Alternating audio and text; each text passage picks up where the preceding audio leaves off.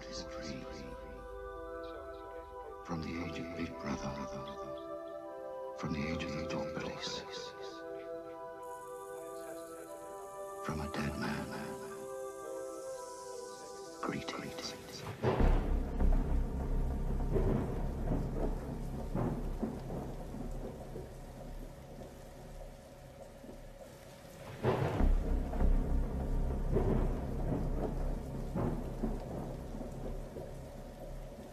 Coronavirus is the biggest threat this country has faced for decades. We're seeing the devastating impact of this invisible killer. There will come a moment when no health service in the world could possibly cope, because there won't be enough ventilators, enough intensive care beds, enough doctors and nurses. That is the moment of real danger. The new variant is out of control and we need to bring it under control, and this news about the new variant has been an incredibly difficult end to, frankly, an awful year, and it's important for everybody to essentially act like they might have the virus, and that's the way that we can control it together.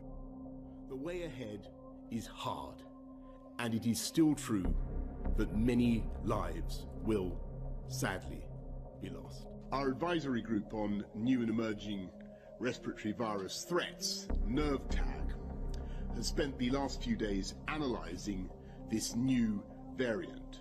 It may be up to 70% more transmissible than the old variant, the original version of the disease.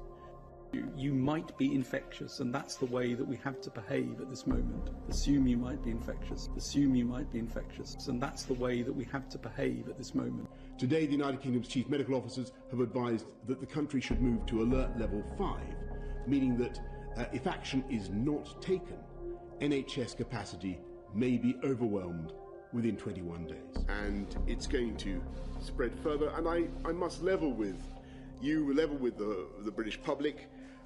More families, many more families, are going to lose loved ones before their time. Your colleague on Sage, John Edmonds, has just sent me a statement saying that as far as he's concerned, this is the worst moment of the epidemic because of the extraordinary infectivity of this new strain. Yeah, I agree with that. I mean, this is a horrible moment for sure. To say I'm really sorry to hear about your two relatives who died from this virus. I mean, it is a very dangerous virus for many people. We're looking to move to a different regime, so as we come to the fourth step, we will change the basic tools that we have used to control human behaviour.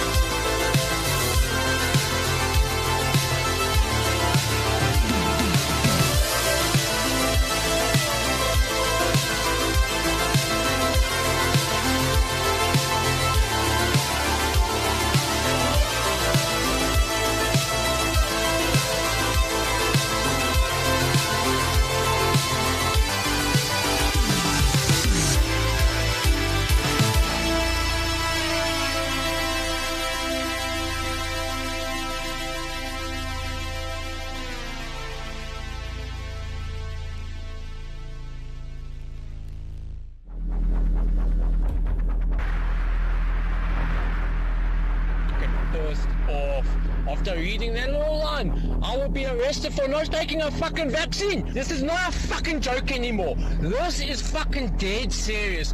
I am fucking dead serious. These people don't know who the fuck they're actually playing with. Yeah, in a group they might come and fucking intimidate me and whatnot, but fuck, they do not understand what the fuck just one person like myself is capable of. They do not fucking understand. No fucking vaccine or mRNA will ever flow through my fucking blood. Never! I will fucking die fucking fighting for my forefathers and my fucking lineage. Fuck these motherfuckers!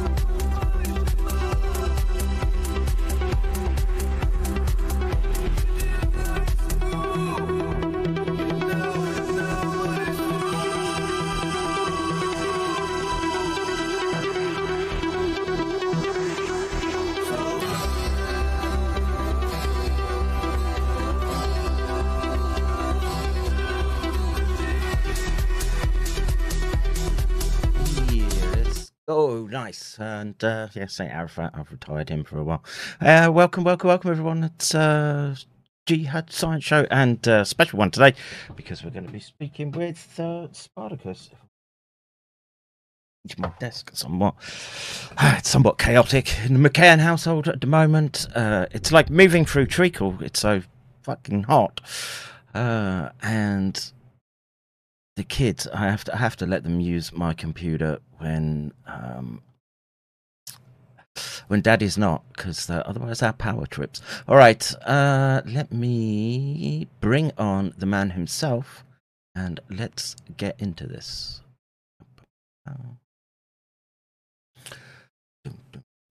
And yes, whilst we're waiting for Spartacus. Hey, how's it going? Hey, bro, how are you? Pretty good. Oh, that mic sounding resonant, sir. Oh, the Rode? Yeah. Yeah, my face is a little close to the mic. Let me see if I can move back. No, it's good, bro. Oh, it's got that radio timbre to it, so it does sound a lot better than the last mic I was using. I was using a Razer before. It just didn't quite have the level of bass that this mic does. Yeah. I got Charles one in the week, a little sound setup and what have you, and man, they're not cheap. Yeah.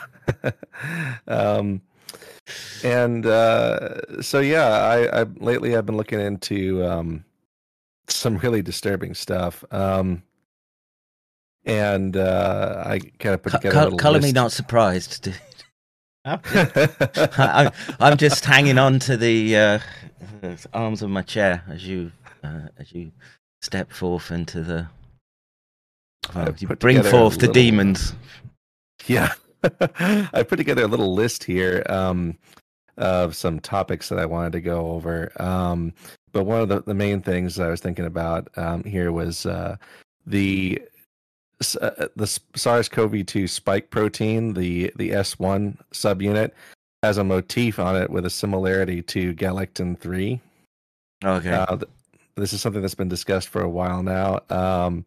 Let me see if I can not really on my radar, to tell the truth. So you might want to explain what beta galactase and what have you as a sugar. Normally. No, it's a galectin 3. It's So I presume it's some enzyme that's chopping it up or something. So. What it does is this actually activates inflammation. Let me see what I got here. I have a paper right here that I linked to. The S1 subunit of the SARS-CoV-2 spike protein activates human monocytes to produce cytokines linked to COVID-19, relevance to galectin 3. And let's see if there's another paper here. Yes, that's the one. And I guess in the current environment where I don't know about you, dude, but I'm waking up in shock every day. There's something new that's even more disturbing than yesterday. Yeah, and look, love him or hate him, RFK is dropping, contentious subjects onto the public discourse. And some really wild stuff, yeah. Yeah. Well, I'm not sure about wild. I mean, the manuscripts are there to back up what he says. Yes. Well, I've known about the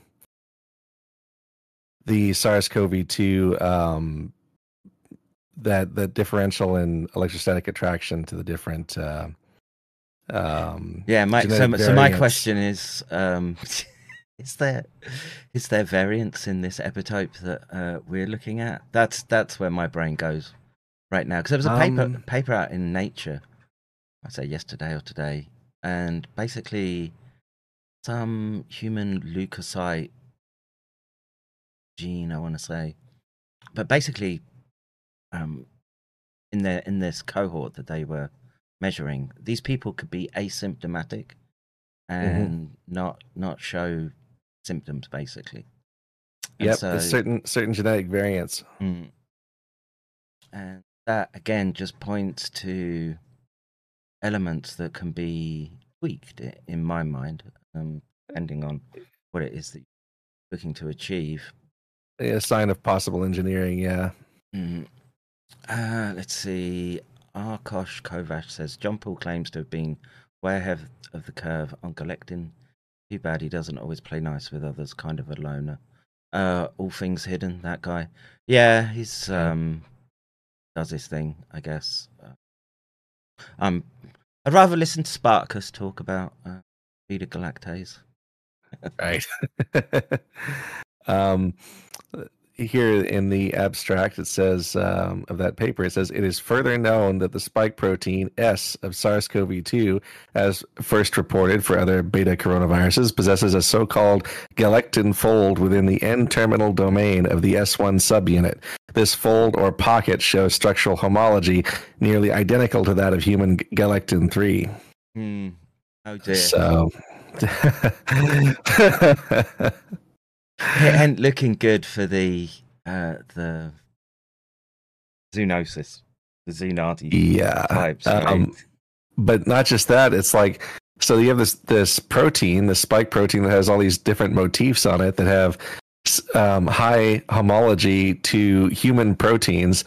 What are we even doing? Are we inducing loss of self-tolerance there? Yeah, it's something I've heard many people speak about, and that there are multiple epitopes that just have similarity to, I want to say, and maybe people are just speaking about this one, but I've got distant memories a year or so ago where there was a paper looking at the similarity between spike protein, maybe it was other proteins in the virus as well, but yeah, it's something that could be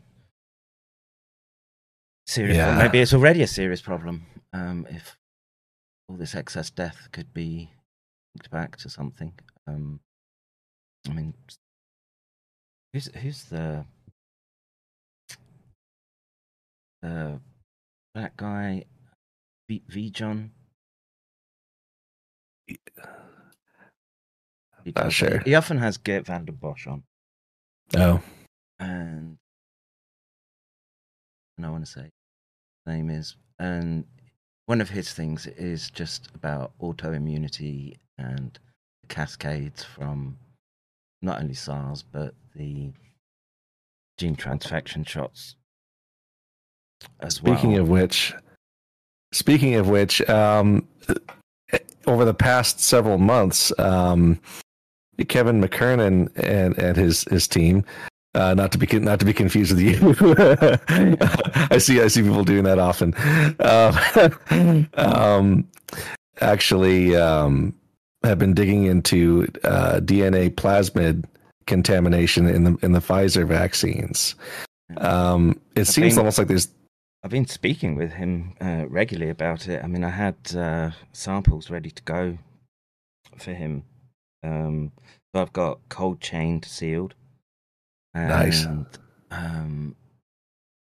Been trying to get someone to pick. We thought we had someone who was going to do it in Japan, and they haven't come through. And companies that I've approached seem reluctant.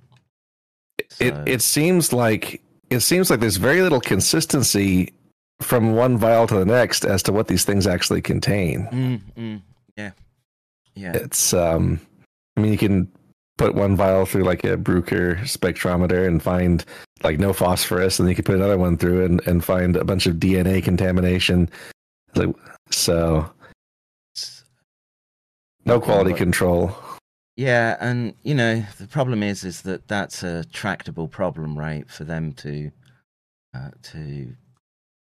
fix basically, and then they can say, "Oh, we have fixed it," and everything goes down this mRNA lipid pathway. Yeah, and it's what Kev found with the plasmids and that's been repeated now, right? His two other labs. It's been recently corroborated. Yeah, and look, man, no one could give informed consent to that shit, right? The SV40 promoter sequence, right? This is just shocking stuff that keeps coming out like day after day. And in Florida recently, a whole county is saying, this stuff's poison. I saw that, dude. I saw that. Yep. I actually had it in my tabs the other day. We were looking at it, and I was just bashing my head on the desk because their references were. Oh God, what's the movie called? Died Suddenly, and yeah, that's their references that they're using, and another one was basically graphene oxide and Ivan Yankovic's the spitter, the slide spitter. Oh man, yeah, it's just what's so infuriating about that is that there's a lot better evidence out there that these things are poison. Yeah.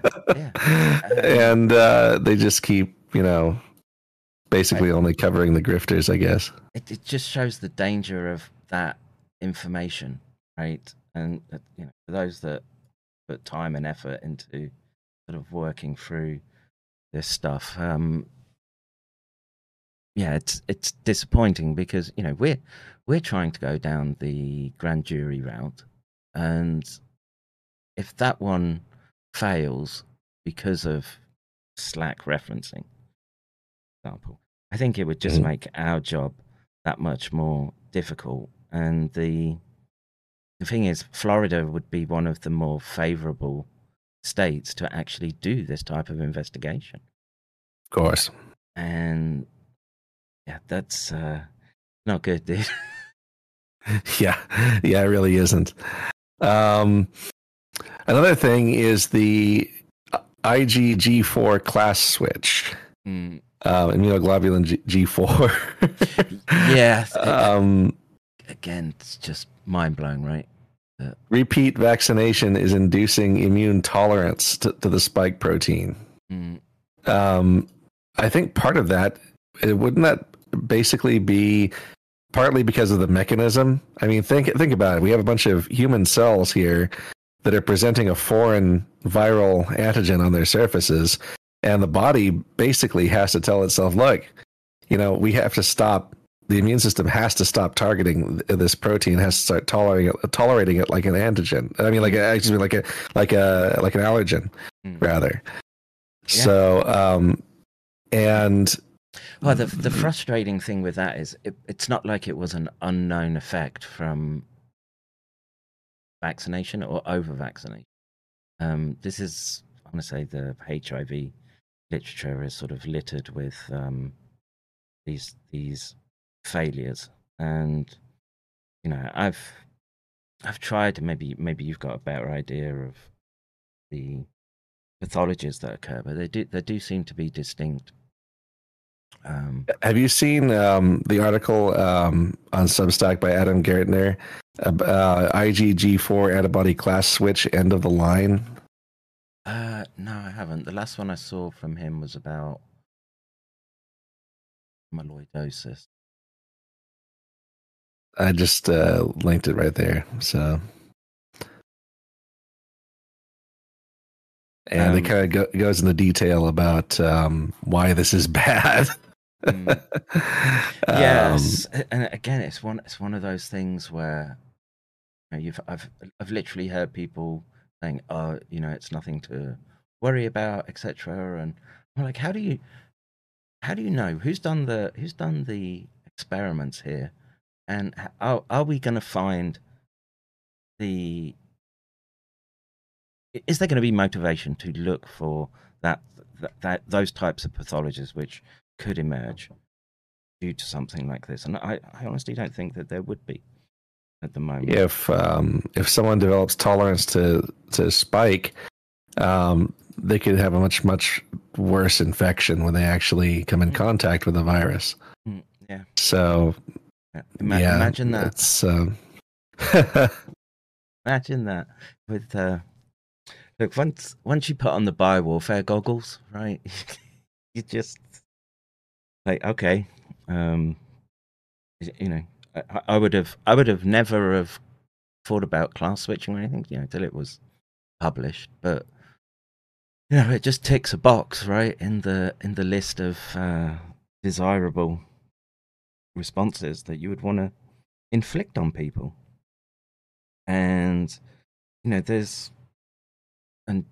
Japan has stopped collating data, right? It used to have a great dashboard, and we're going through quite a significant wave. It got Charles the other week. Charles will pop on in a minute. He's doing recon at the moment at that area, but he'll pop on soon.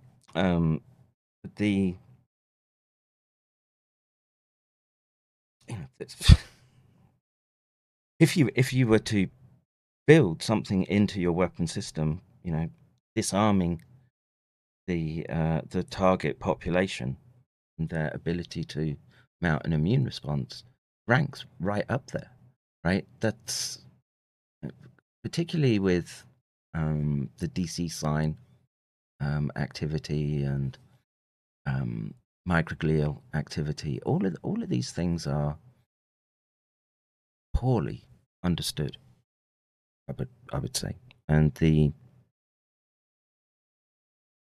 we're being led by incompetence. That's or malicious demons. Take your pick. Yeah. I think in this case, after everything I've seen so far, I'd be more willing to attribute it to malice. Well, the game theory approach is that you have to until you can disprove otherwise, and the problem is that we see more and more data racking up in the into the nefarious column, right? And it's. I presumed you watched the Senate hearing, right, last week? I've seen bits and pieces. So, you know, they were talking with Charles prior to that, and you know the thing is they gave them prepared questions already, and Charles showed me that. You know, there's plenty that they could hammer them on much harder, and then basically they just should let Charles tell the tale when he gets. So basically, they went soft on him. Yeah, and it's these hearings are basically staged. They're doing this as a pressure release valve to make people think that they're doing something when they're not. Anytime, like for instance, well, I mean, obviously we don't agree with like everything that Sasha Latapova says, for instance, but every time that she's brought up to Senator Ron Johnson about the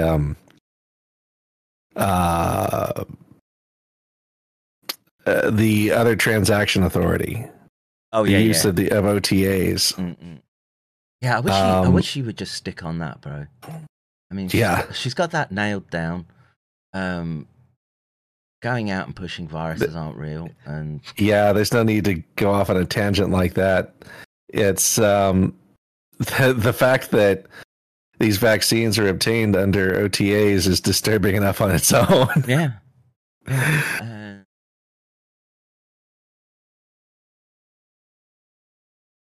Catherine Watt. That Ballywick news. Yes. Yeah. The legal frameworks that they used, the way the erosion of people's rights and pharmaceutical safety laws over many years, essentially to find a gap to be able to like mass poison people. That shows intent. Yes. It's really disturbing. Yeah, and just laying out how much of the defense biowarfare infrastructure was involved. You know, that's enough to really apply pressure. Yet, boom, she goes off into viruses aren't real. They're full of graphene, and what was the other one she had recently? Oh yeah, me and Charles watched it before we went to Hiroshima, which was it wasn't her, it was another individual. Nukes aren't real. Oh right. And there was some interesting points. I was looking around Hiroshima with a beady eye afterwards. But nice. I'm not sold on that it was a mass playing firestorm attack. Right? No, it doesn't fit with doesn't fit with the witness testimony. No, there's one really striking image of just the burns, I guess you could say like X-ray burns through cloth, and like you could see in like high definition where there was darker patches on what someone was wearing. Firebomb don't do that. Yeah, they also don't completely vaporize people and leave behind a shadow on the ground. Yeah, that little bit of paving or what have you is in the museum. It was kind of hard to make out that it was that's what it was.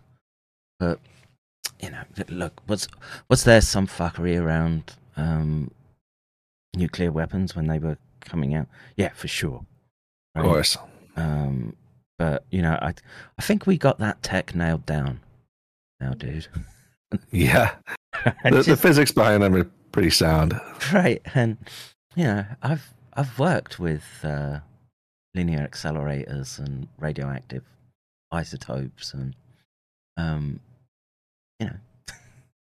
yep, those machines cost millions and millions of dollars, but it does what it's supposed to do. and you know, I could put the Geiger counter next to stuff. You know, we had to use a what was it, gallium point source in the imager prior to sort of putting your test subject in, what have you. Nice. And yeah, you put your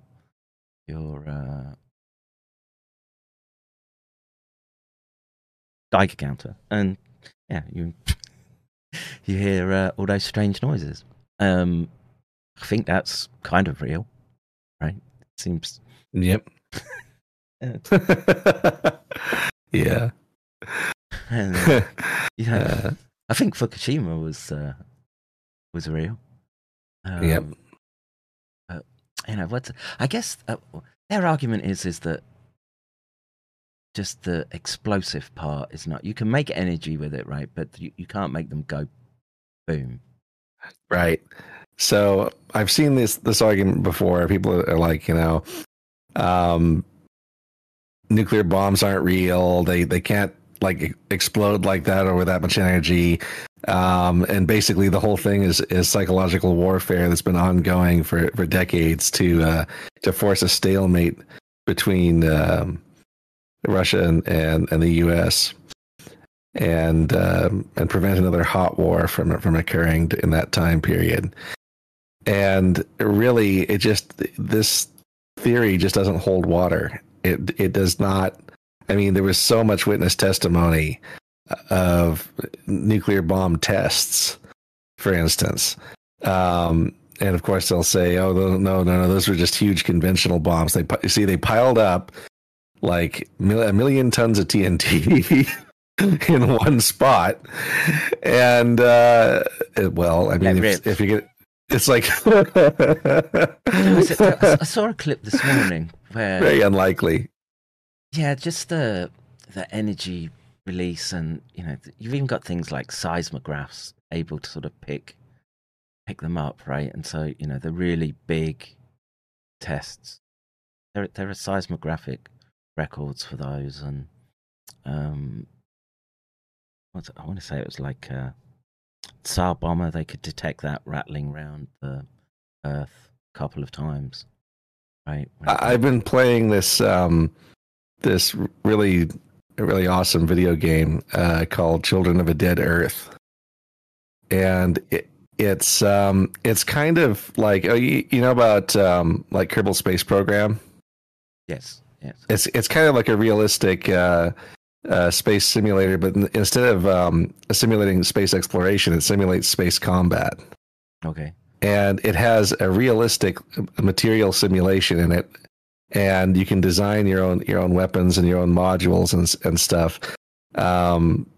Basically, I mean, you can select all the materials individually. Like if you want to have like 5 centimeters of aluminum armor on your ship, or maybe 5 millimeters of osmium, or whatever. It actually does all the physics calculations. It actually goes through and figures out, based on the yield strength of the material, whether or not a railgun round should be able to penetrate through it, and so on and so forth. And as you go through the materials, it lists off their yield strengths, their thermal and electrical conductivity, stuff like that. So it's actually a really, really accurate simulation. It's available on Steam for like $20, and I think it was developed by like one guy in his basement. So it's God, I've wasted so many hours playing computer games, dude. Now my kids do it for me.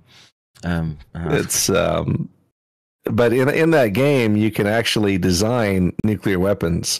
And you have to actually get the ratios of the fissile material correct to be able to consume all of it in the reaction and not have leftover material. And make it, ideally it'll be as efficient as possible for a given quantity of fissile material, because otherwise you're just wasting money, right? So right. It's and look, and one thing we Homo sapiens have got down over the last century or so is material science, right? Yep. The precision of the engineering right? And just, there's a lot further to go in materials science. I mean, we haven't even come close to where we could be with it. This is the question, right? What's it going to be used for? Right. It's for hostile purposes, and the problem right now is everything just leans into the hostile side of the equation. Right? Right. The reason we have those ion beams and the radioisotopes that we were using, that's because of all the nuclear chemistry they did, and what did they do with it? Right. Zap 300,000 people. Yeah.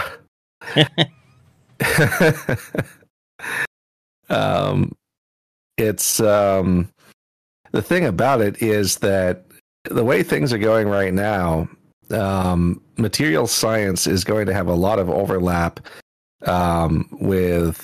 further advances in material science are going to have a lot of overlap with synthetic biology and nanotechnology.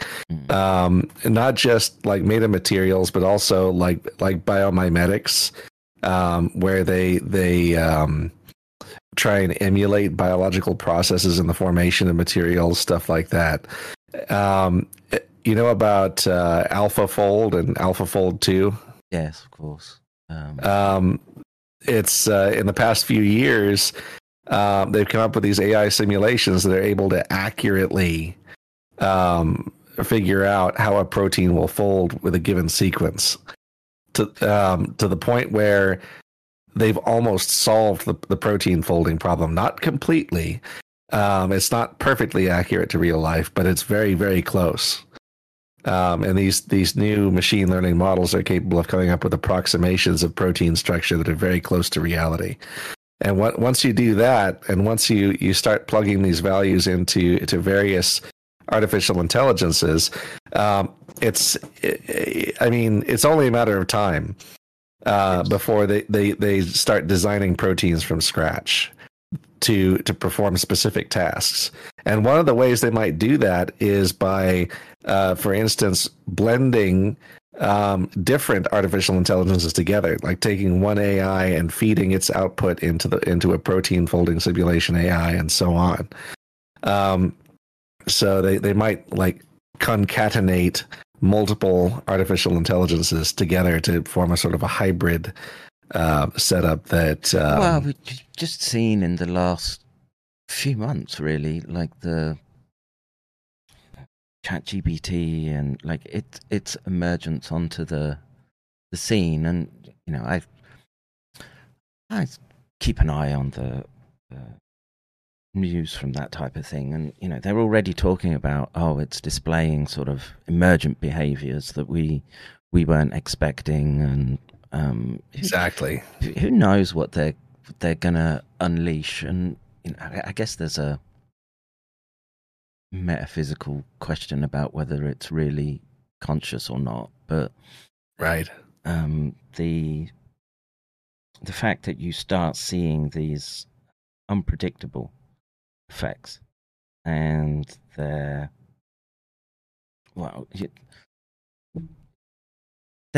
many ways you can go wrong, right? And the behavior that emerges, it's a nonsense machine, and so you have to learn when it's telling you nonsense. But my understanding about these large language models is that the emergence of these complex actual behaviors that were functional was just catching people completely unawares. And I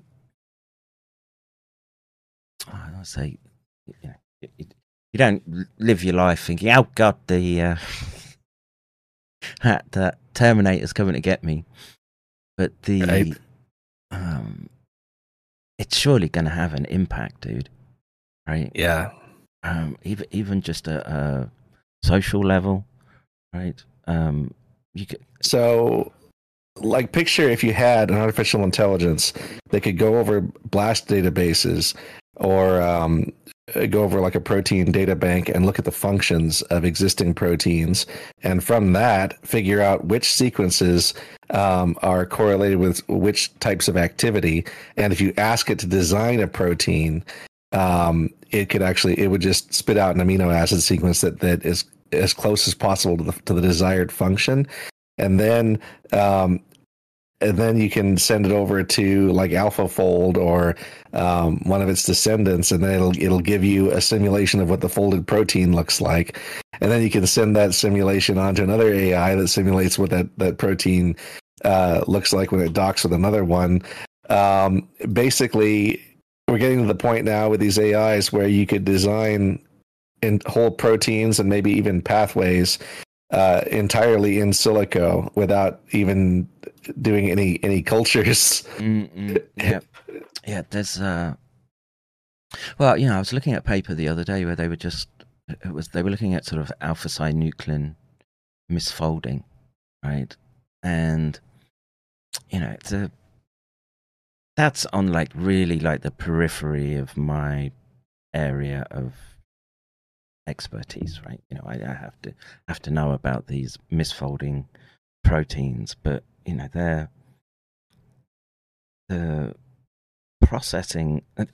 They were doing jumps in like nanoseconds of how the protein would move and eventually cross a threshold such that the pathological form of misfolding occurs. And the scales and numbers that they were using, it's just hard to conceptualize, right? I work in sort of you're grabbing stuff in so often sort of 24 kilohertz, 48 kilohertz type signal, and but that's puny compared to the frequencies that they're trying to model in these peptides. And if they've suddenly reached this event horizon of the machine is seeing stuff that we can't, right? Mm-hmm. And then it starts putting stuff together, and you would have to be one naive mofo to think that type of weapons research isn't happening as we speak right now. Oh yeah, it certainly is. And the weaponization potential of this technology, being able to do this stuff in silico, is enormous. And I think in a matter of a couple of years or so, we're going to see things like whole genome synthesis, where they can come up with a virus entirely in silico that has never existed in nature before. Well, it may be that they would take cues from nature anyway, right? Because I think this is what we see with SARS, right? The backbone of the coronavirus, etc., is I don't want to say constant among the different clades, but there's enough overlap that I think I'm just wondering how much would the machine try to beat nature per se. Probably emulate it. Yeah, and so you see these problematic epitopes in some minimal number of nucleotides that you would need, such that it has the effect that you want, but it's a space packing problem, right? Look, I could well imagine SARS being a product of that. It just has too many of these toxic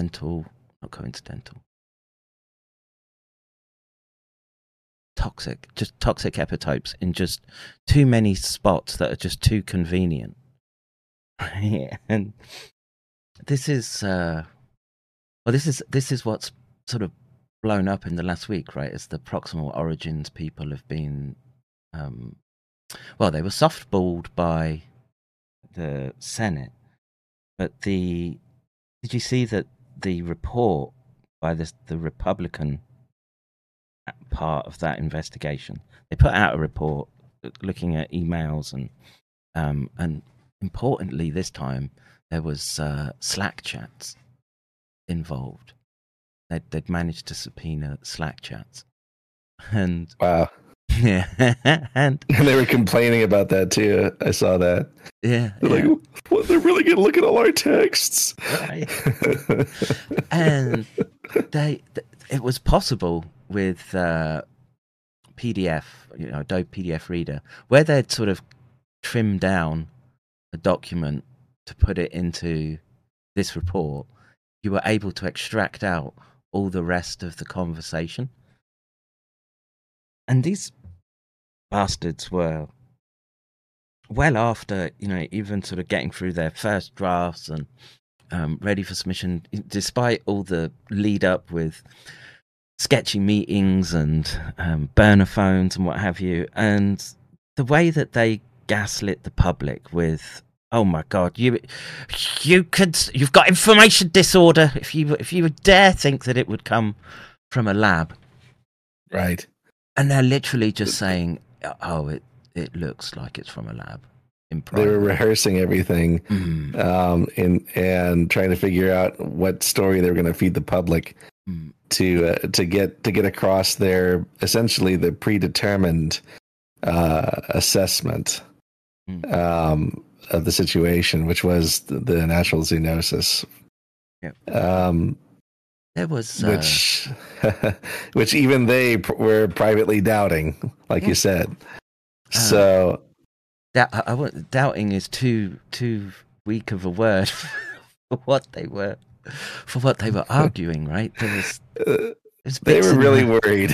Yeah, yeah, and just the lengths that they went to and the shit that they gave people for, it's a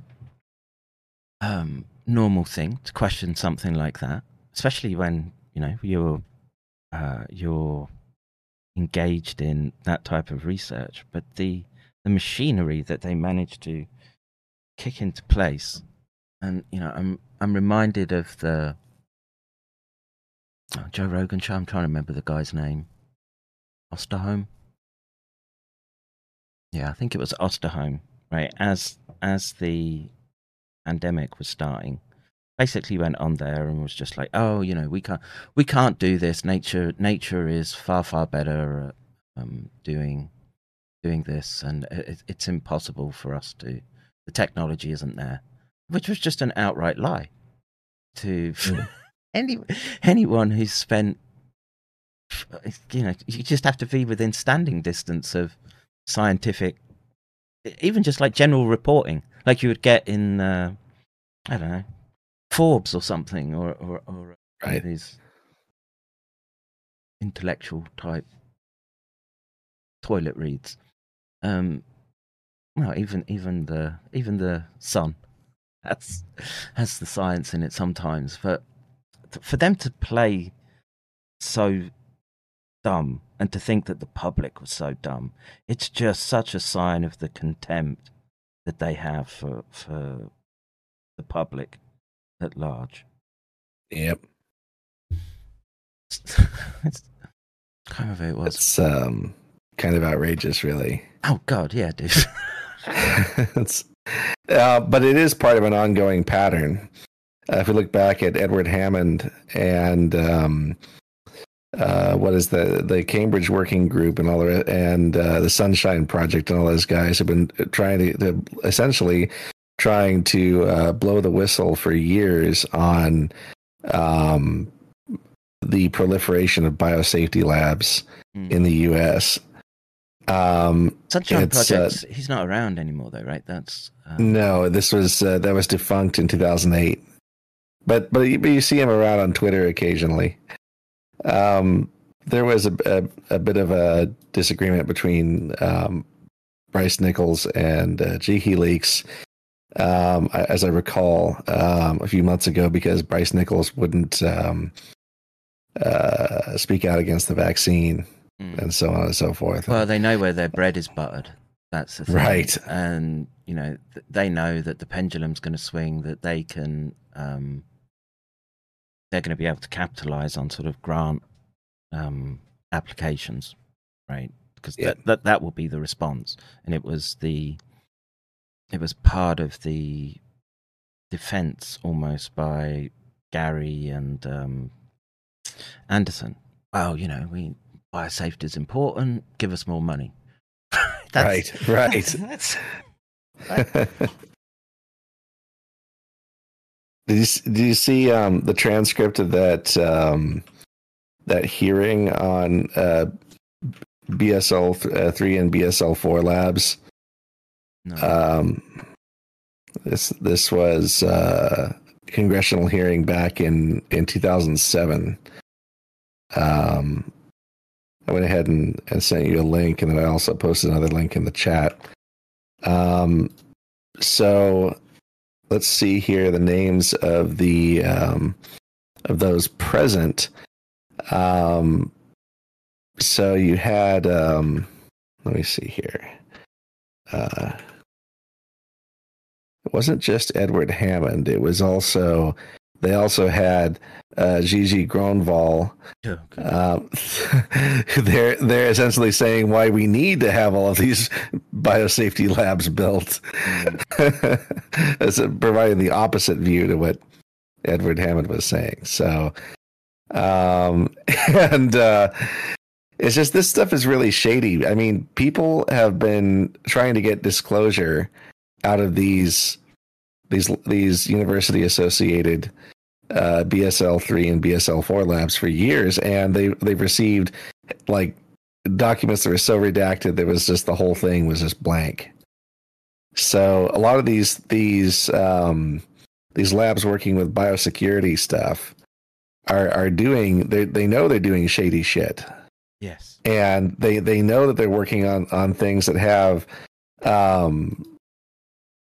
serious geopolitical and strategic implications, very often in close connection with the Pentagon, the U.S. intelligence community, and so on. And what has happened in the U.S. over the past 20 years is a lot of the biowarfare research that used to be done in military labs has kind of crept over into civilian labs, into university labs. And once those labs came under scrutiny in the U.S., they started outsourcing that research to various other laboratories across the globe, not just in China, not just in Ukraine, but in dozens of countries. Laos, Vietnam, Georgia, the Luger Research Center in Tbilisi, which Dilyana Gaitajeva did a really long and detailed expose on. She's great, so, yep. Surprised she's still walking around, but yeah, me too. It's but the thing is that these labs affiliated with the Defense Threat Reduction Agency and USAID are all over the place. They're all over the globe, and I think part of this outsourcing that they did, I think part of it was what they claim, and and what some insiders claim is that this was essentially like a jobs program. Like they were doing this just to make sure that biowarfare researchers in other countries who would otherwise be working on shady projects for Russia or China or whatever would instead be distracted by working on stuff for us that we control, kind of a thing. But I don't buy that. It's just the thing about it is that the direction of the research that they were doing, the emphasis on this gain of function research, and I mean, if distracting them and occupying their time was the goal, why have them work on something dangerous? Right. So right. It's that's a really good point, dude. And why weren't they working on making, I don't know, algae that makes oil or fuel or something? Yes, or pharmaceuticals that actually help people instead of killing them. Mm.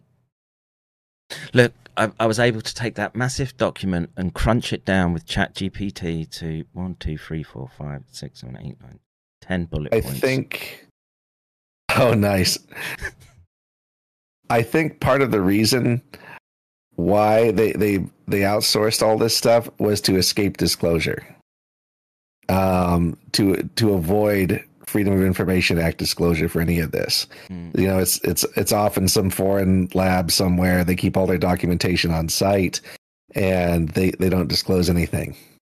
So they started doing it all through middlemen like Metabiota, EcoHealth Alliance, Labyrinth Global Health, and so on. And all of these organizations, these virus hunting NGOs, are intelligence community fronts. Yes. Very, very obvious ones as well. Yes, I've just been told to check a video. Spillovers. Check out video posted related to convo. Let me just share my screen with you. Okay. Entropy usually backs up good stuff.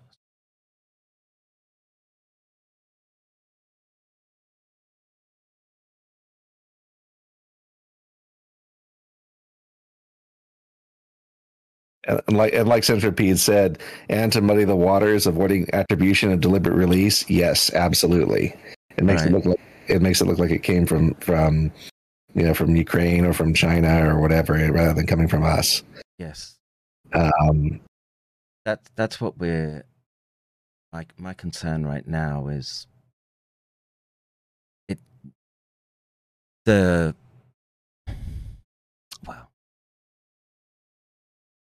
I guess the peeling back of the layers, the onion, right, is going to allow neocon types to point the finger at China, right? Yeah, and this is what we saw in the congressional talk, where it wasn't Fauci, it wasn't Collins, it was all Farrar.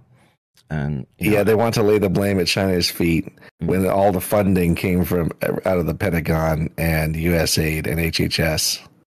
And it's really, really atrocious. You know what? I think I might have to back on. I didn't share application. Tell me if you can hear this sound. Our voices might sound a bit funny at the moment, folks, but please. Hi, Chris Bark from the Department of State. So I get to ask this. Do you hear that? Yes. Okay, I'll let that play.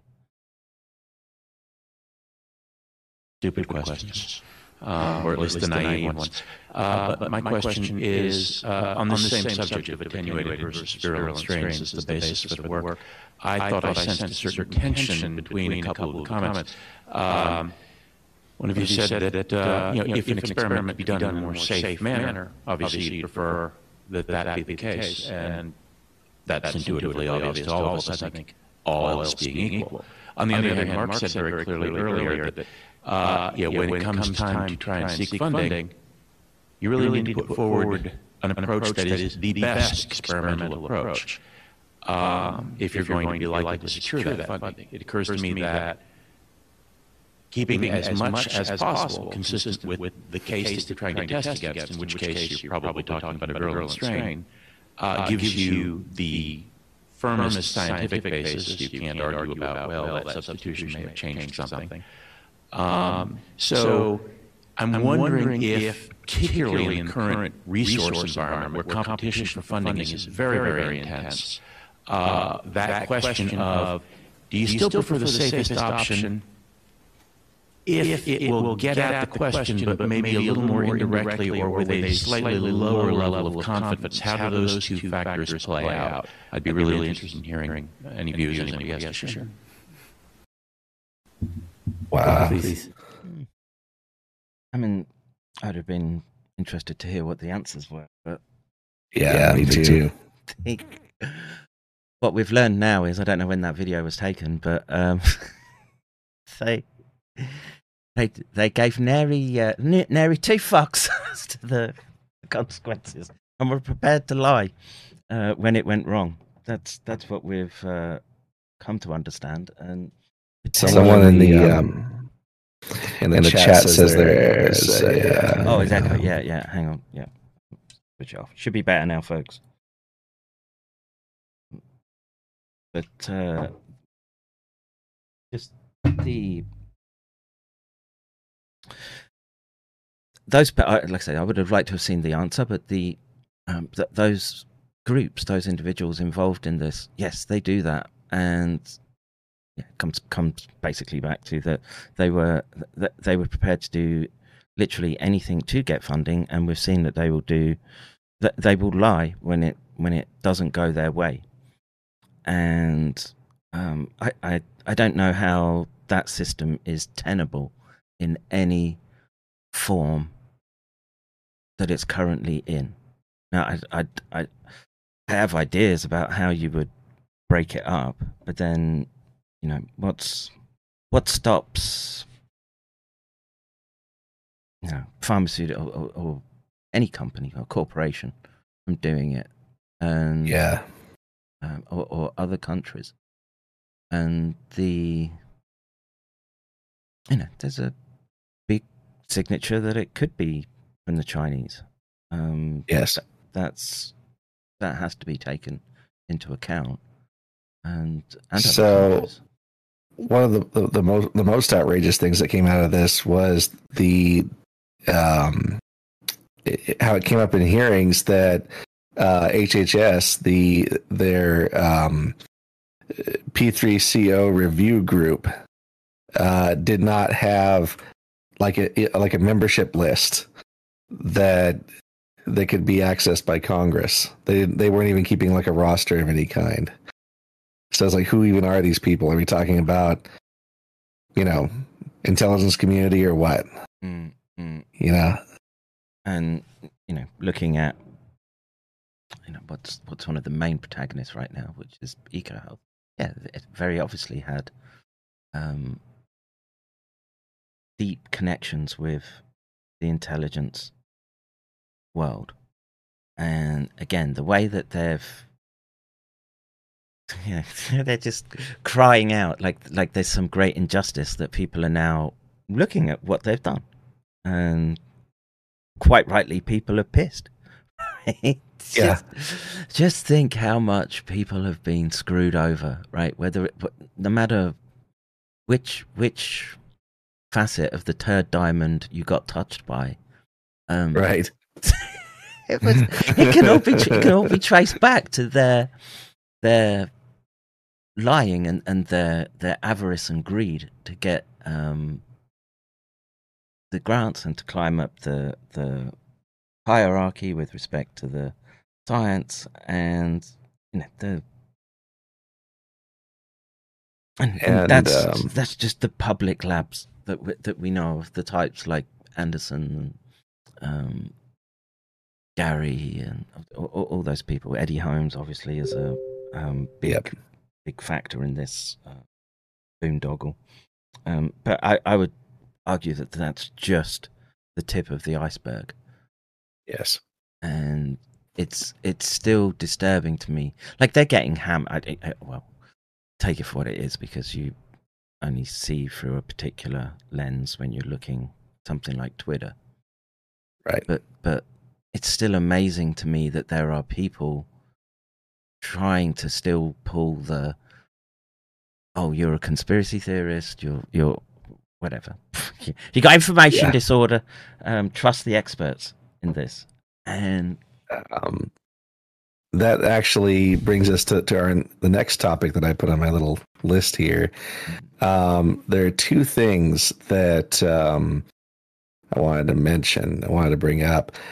A friend of mine, kind of like, you might know him, A.A. Gabriel. I know the name.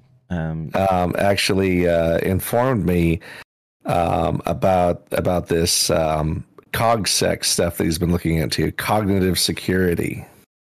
It sounds really Orwellian, and it is. So let me see if I can pull up the report. there was a report in Well, you had a tweet the other day that I was flabbergasted. I'm just like, yeah, I mean, I know they're doing it, but when you see it in black and white, God, it was a couple of weeks ago. Oh, the one that got like, was it the one that got like 1,000 likes almost? Maybe that recent one. What? Which one? Tell me. Oh, I just let me see. I just sent you a link here to this Rand report by Rand Waltzman before the Committee on Armed Services Subcommittee on Cybersecurity, United States Senate, and basically the whole thing goes into the need for like cognitive security. Like essentially what he's saying is we have to control the flow of information on social media to prevent unrest and so on. And he uses as evidence for this, one of the examples provided here is let me see, when was it? It was the violence in India between Hindu and Muslims back in 2013 that was supposedly spurred on by like Facebook posts. That's right. I have vague memories of that, but what should I say? Our Hindu and Muslim brethren on the subcontinent have, how should we say, fractious relationship. And I think that didn't the same thing kind of play out with like the Rohingyas in Myanmar too? Yes, yeah. Like where they were essentially a bunch of like security researchers and stuff who are coming forward and claiming, oh, it's this social media, we have to kind of clamp down on the flow of information and prevent the spreading of dis, and malinformation to prevent violence and unrest. It's they're using this stuff as an excuse to clamp down on people's free speech. Yes. It's really, really disturbing. Yeah, I'd rather the paroxysms of Muslims and Hindus getting into a stick fight with each other than these people thinking they've got carte blanche to be controlling and monitoring everyone and everything. And we just had the court case where I can't remember which state did it, but they basically said that the government didn't have the right to be spying on American citizens. It is a breach of your First Amendment rights that you should be that you could be taken down by essentially.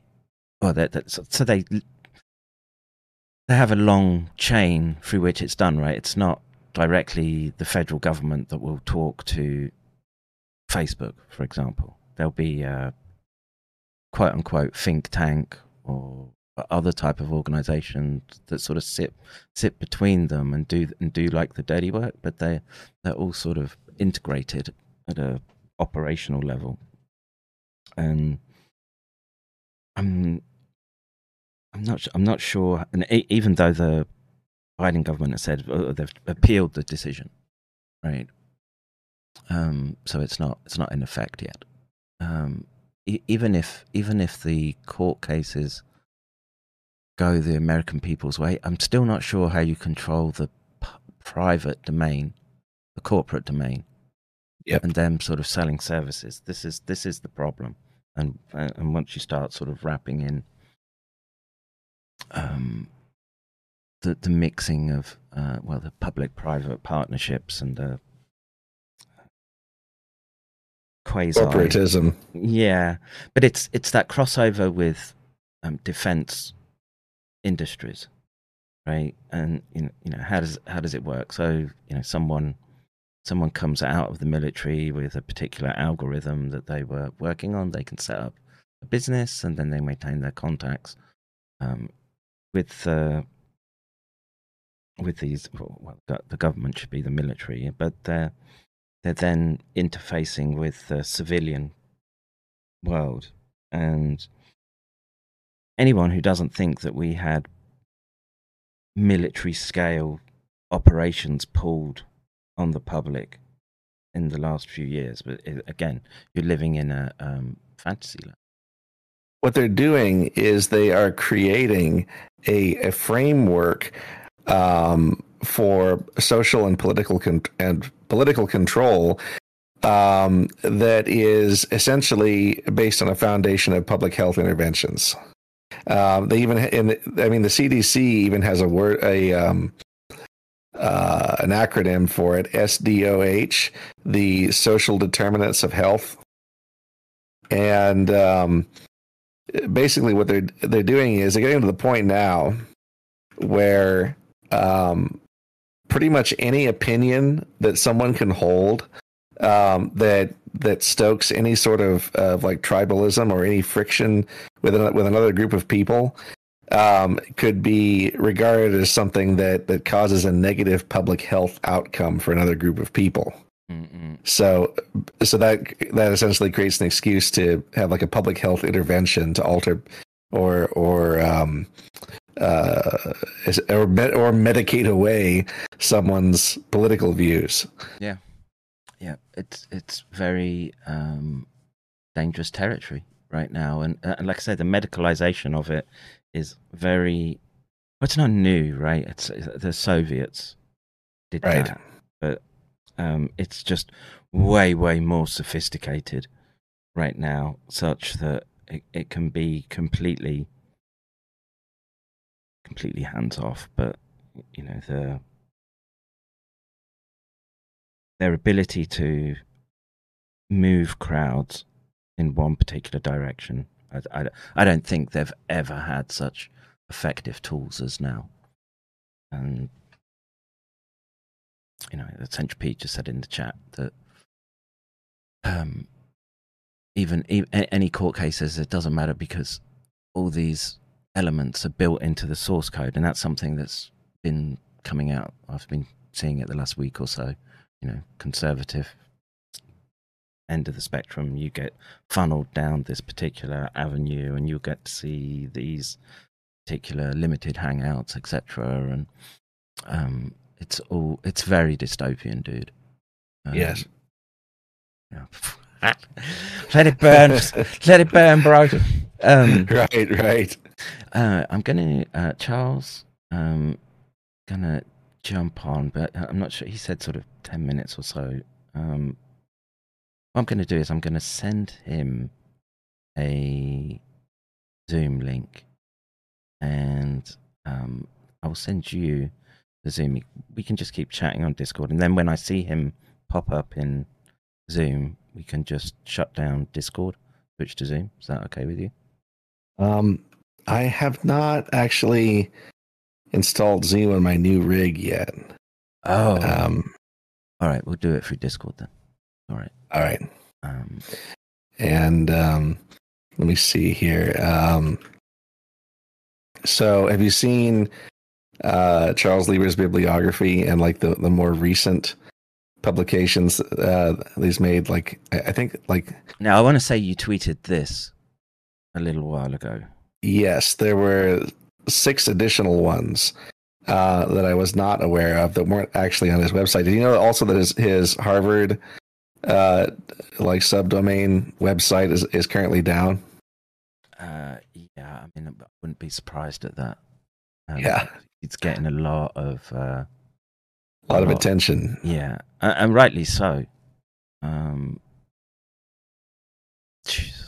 Just ultra flexible endovascular probes for brain recording through micron scale vasculature. That reminds me of the Stentrode. Seen that? Yeah, I'm familiar with. Let's just have a look at. I want to see how small they can get it.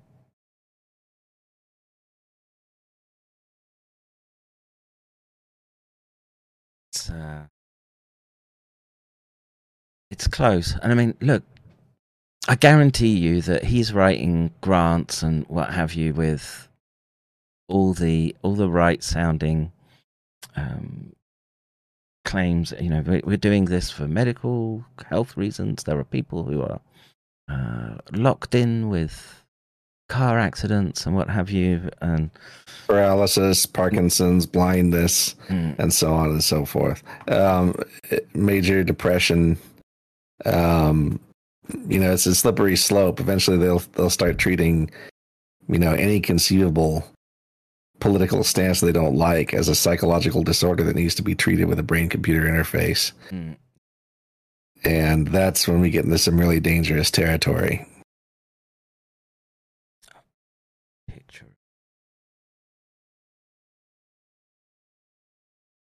Which vessel they're going through.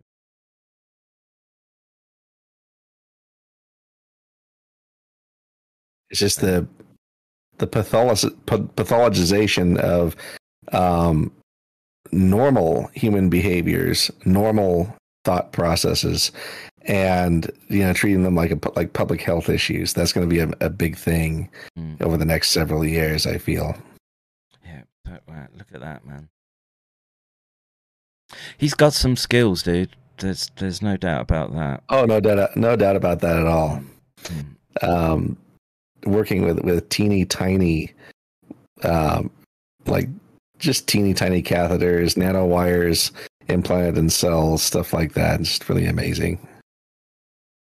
Yes, and my immediate concern, of course, is that you're essentially putting in a large block in the right. Vessel, right. It's I can't imagine that it would be optimal for you. Right. I think that like the stentrode is actually not designed to impede blood flow. It's hollow and yep. God, there's just so much branching off. The length of that electrode it's not insignificant. Right. So I've got to imagine that it's impeding some of the arterioles coming off. They have actually already implanted stentrodes in human test subjects. Oh, do you have that paper? Let me see. And they've already implanted them in patients. The Synchron. And I think those are larger than these even. Let me see here.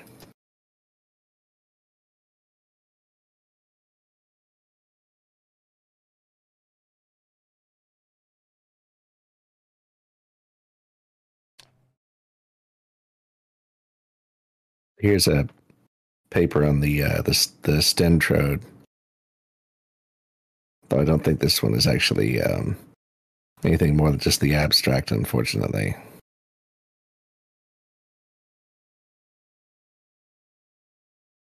Yeah, I always said that my field had become an engineering field, right? It was less about the biology and more about the materials that you could come up with to stick into the brain, and it's very much a significant jump forward to how I would do stuff. I'm a dinosaur in this respect. I could hit many more places in the brain than they would, but it's only a matter of time before they can run any they want.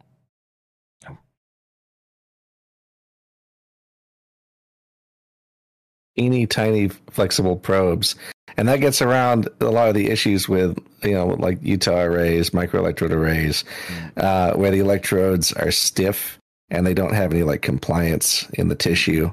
These can flex around, and because the brain tissue is pretty soft, so yeah, and like somebody gets in like a car accident, they've got like a microelectrode array, and you don't want like really stiff materials embedded in brain tissue and then having the brain like jostling around inside somebody's skull and having those cause injury because they don't have the same, the same flexibility, the same elasticity as the surrounding tissue. Yeah, and it just used to amaze me how many times I could stick needles and probes into the brain. I mean, it's a downward trajectory for the monkey, but I mean, you can do it for years. And just keep getting recordings from them. Hang on, I was meant to be bringing Charles into the conversation, but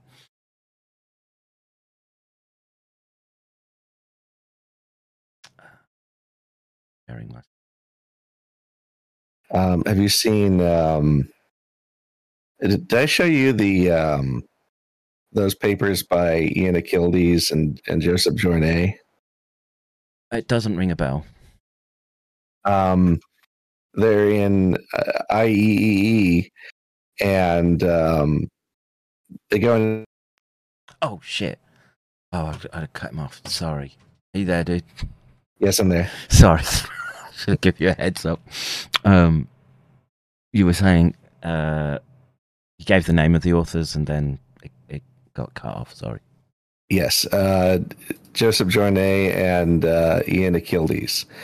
They have been publishing a lot of papers in IEEE and on like next generation, like Internet of Bodies stuff, 6G, terahertz networking, and so on and so forth.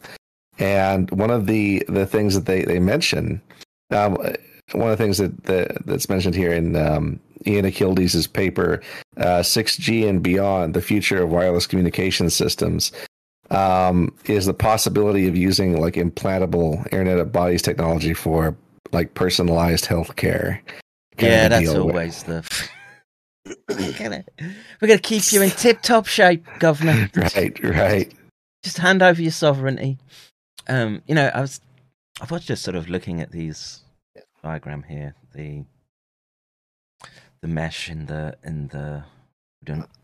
and it occurs to me that. Hey, Charles. Is it working? Charles, are you there? There, can you hear me? We can. You're a little on the quiet side. Are you using the right mic? Yep. Hold on. Stuff here.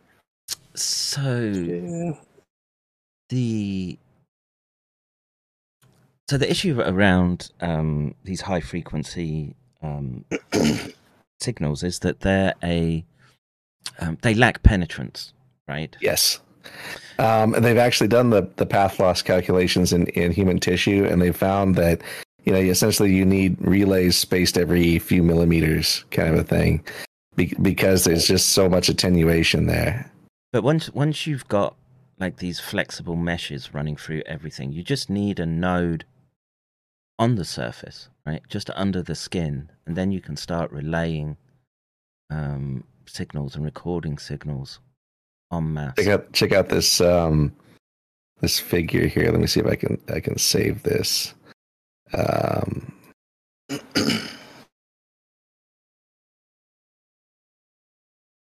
Just what am I looking for?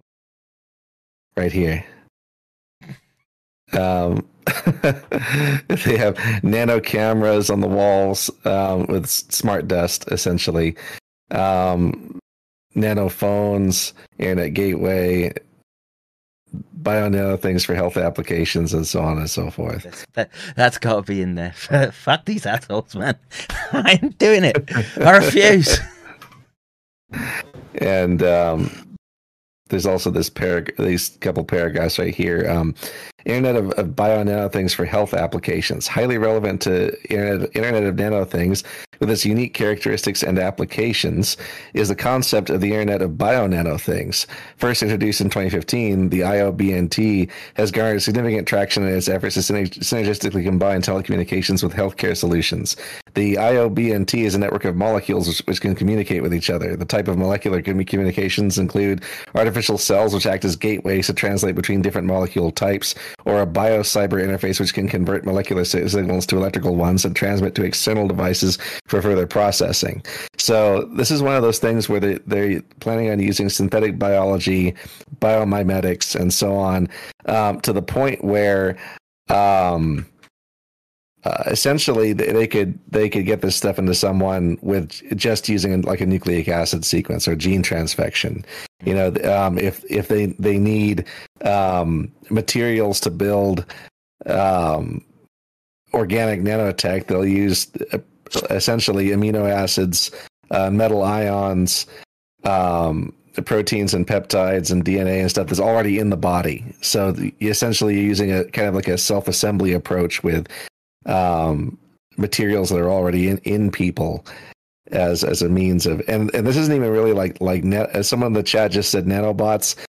That kind of undersells the severity of this problem. This is not even at this point.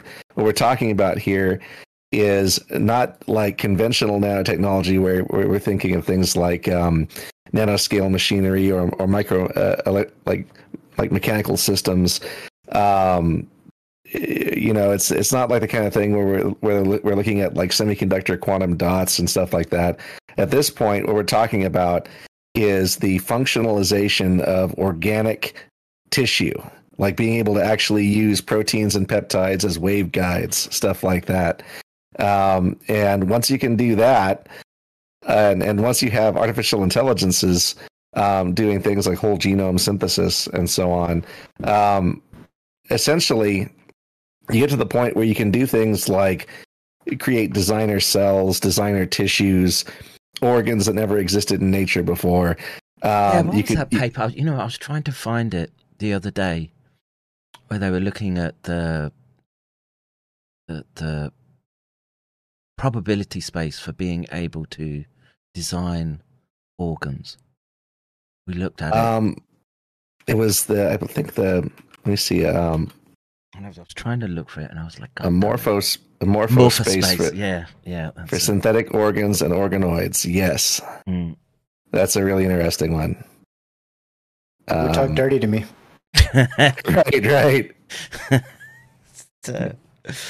gonna go ahead and link that one in the live stream chat as well. And essentially, this what they're proposing here is that, you know, the organs that you find in the human body are not all possible organs that could exist. And we can see here they have a diagram that shows on different axes. Here in this cube-shaped diagram, like 3D diagram, you know, some organs are liquid, some are solid. You know, like if we think of like blood and blood cells as an organ system, for instance, things like that. Some organs perform computation, like neurons. Some do not. And essentially, what they're talking about here is something where, in the future, they could do things like produce, for instance, like a kidney full of neurons, or whatever they wanted. They could 3D print like an extracellular matrix and then cellularize it in any conceivable pattern that they wanted with artificial tissues produced with synthetic biology processes. And then they could transplant that into somebody and have functions that never existed in nature. So I'm trying to. I don't see how that could be a problem. I mean, mRNA is already changing the world, so. Right. We already figured out that level. So. Sit back, relax, and let it wash over you. I'm just trying to. Who's the nematode guy who does the learner?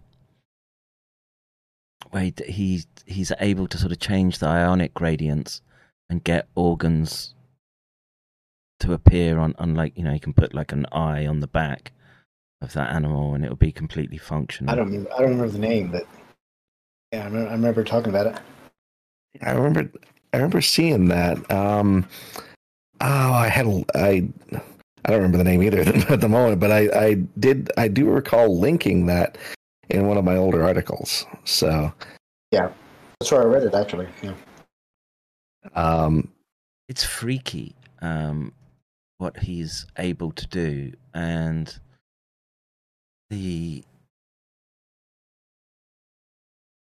well, again, I would just say where's the boundary, right? That say no, and the boundary is wherever Fauci says it is. Fauci and let's say James Watson and Francis Collins, right, and Harold Varmus. Pretty much wherever they tell us is the boundary.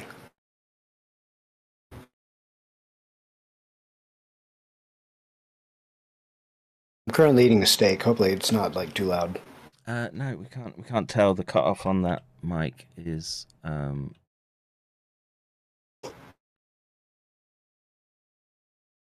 Good. Someone in the chat will know who I'm on about, I'm sure. I did hear most of the stuff before I came on. Levin. Michael. Oh yeah, I remember that. Michael Levin. Yes, that's his name. And let me see if I can find. And there's something that there's this drive and hyper focus on understanding genome interaction, epigenetics, etc. And he just takes that model and completely pulls it apart. I mean, yes, there's some, and this is just incredible stuff, like how an embryo develops into a complete organism, that sort of thing, and if they can potentially works on a number of different alter that process. And the thing about that is that for years and years they've tried to determine how genetics affect the morphology of an organism, and they really weren't able to come up with an answer until now. It's and what they're finding is that it's not just genetics. It's we're talking about bioelectric processes, all sorts of things here. And it's really, really fascinating stuff, because, if you can tweak this sort of thing, you could come up with designer organisms from scratch with all sorts of properties not found in nature. And I think that's a really a key point that people need to realize here, is that this is something where we're talking about synthetic biology constructs that have no evolutionary precedent whatsoever. And that's really the next frontier. It's right now it's just baby steps, but if things keep going the way they are with, like I said, the new in silico simulations driven by machine learning and so on, it won't be baby steps anymore. Another 5, 10, 20 years, we're going to be seeing some really, really, really crazy developments in this area.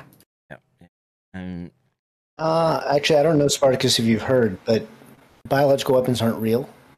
Right. and I don't know if you've been keeping tabs on the truth, but we've been told recently that that everything that we're saying is wrong, that it's entirely impossible. They don't know enough about epitopes to even deal with, even to have created SARS-CoV-2, much less. And I agree that we're obviously not there yet with what you're talking about, but we also have this problem of there's this insane belief that everything that exists gets published. Somehow we have this dichotomy where, okay, on the one hand,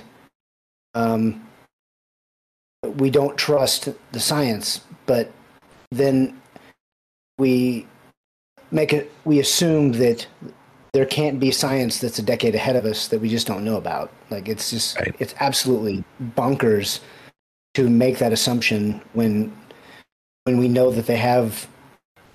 I mean, why do you think that it's the Department of Energy has an HIV database of genomes, about epitopes? It's not because they make a vaccine, because they spent 40 years trying to do that. So obviously, the same thing can happen with all of these things, and this notion that there's not stuff going on behind closed doors is absolutely insane. Hey, dude, are you sure you're using the Rode mic in Discord? I believe so. Because every time you speak, there's like a hiss in the background. Are you talking about me? Yeah. So in the settings in Discord, just make sure. So on the left-hand column. Yeah, look. Yeah, so whilst I make Charles do some troubleshooting, this idea that you can take or just make a sweeping assessment of these technologies and, like I say, dismiss them out of hand is, again, it's very, very dangerous, and we're subject to. I think the most disturbing part about all of this is what you see when you do a holistic analysis of the entire field and the related fields, and what the current levels of capability are, and what they are looking towards, 5, 10, 20 years down the line. Essentially, in another 20 years, what we're looking at here is the possibility of using designer organisms as soft robots, and being able to completely command and control every single cell in their bodies by altering their membrane potential, that sort of thing, by using nanotechnology to reversibly, open and close ion channels in their cells, by using things like, one of the things that they were planning on doing with, and I think they actually did experimentally with, Charles Lieber's silicon nanowires, for instance, was being able to do actual chemical assays of the cytosol. It's really, really shocking stuff. With developments in microfluidics, in nanotechnology, synthetic biology, biomimetics, in other 5, 10, 20 years, they'll probably be able to develop replacement organelles, maybe even a replacement for a cell nucleus that is completely synthetic and receives instructions to assemble nucleic acids in any conceivable sequence remotely. It just sounds like cancer to me, right? Call me old-fashioned, but the fact that they can. Oh, this is so. You can say it took a few hundred years for sort of modern science to get to this point, right? And then you look at the acceleration that we have, and look, I'm out of date, right? And I've been, out the field a couple of years, and I didn't like where it was going, right? Because of the this engineering and this surveillance aspect of it, but it's baby food now, essentially, to do what I was doing, which was sort of bleeding edge 5-6 years ago, right? Yep. And wow, where does it stop? And when you see what Levin does, where he's able to, and if we get a good example.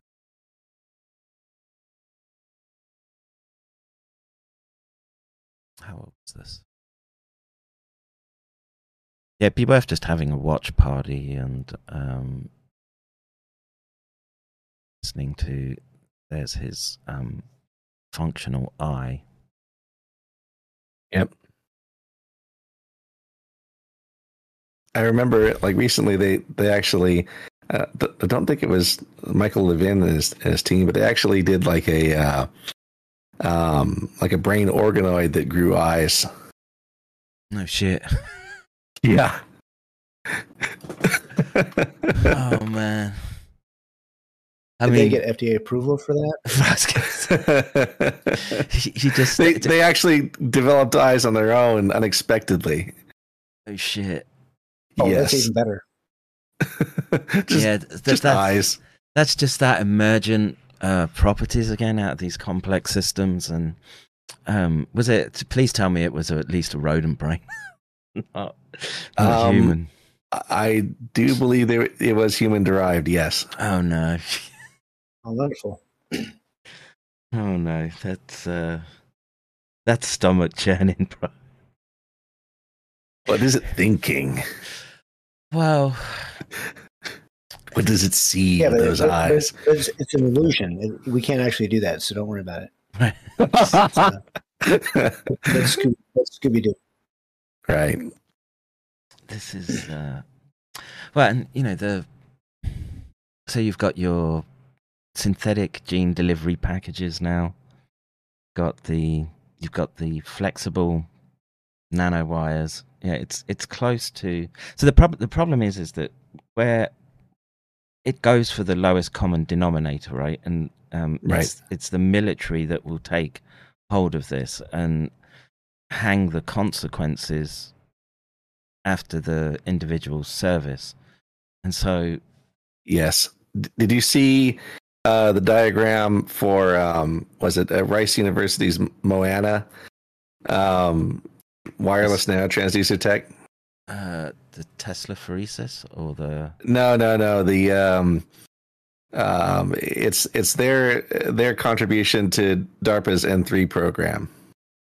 Oh yeah, I remember. Let me see. I remember. And there's a figure in there that like explicitly points out like transfected cells. So clearly, what they intend to do with these nanotransducers is actually transfect neurons with them, and then have those essentially like little tiny like 20 nanometer engineered semiconductor materials residing in the cytosol. That for me raises a lot of questions. Like how toxic is it to have in that environment for an extended period of time? Is it reversible? One of the things that they're looking at with these is the ability to guide those nanotransducers back out in the body and have them come out through the kidneys, et cetera, et cetera. Yes, it's as crazy as it sounds, but what they don't want is like bioaccumulation and toxicity from this for obvious reasons. But this technology is news to a lot of people. Most people don't even realize this stuff exists. And everyone is consistently like shocked when they hear about this stuff. Another guy that people should look at is Sakrat Khizroev. Let me see if I can bring up. There we go. Like a year ago, this was posted on YouTube.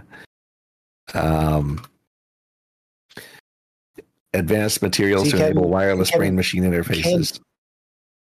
Kevin, you can have a computer screen with only 3 or 4 tabs open on the internet at one time. It is possible. I'm just throwing it out. So we'll wait for 1 minute for Sakrat to. How long is that? It's a 54-minute lecture. Is there a? Yes. The condensed version. Yeah. I wish. But one of the main things about this is that so nanoparticle. Yep.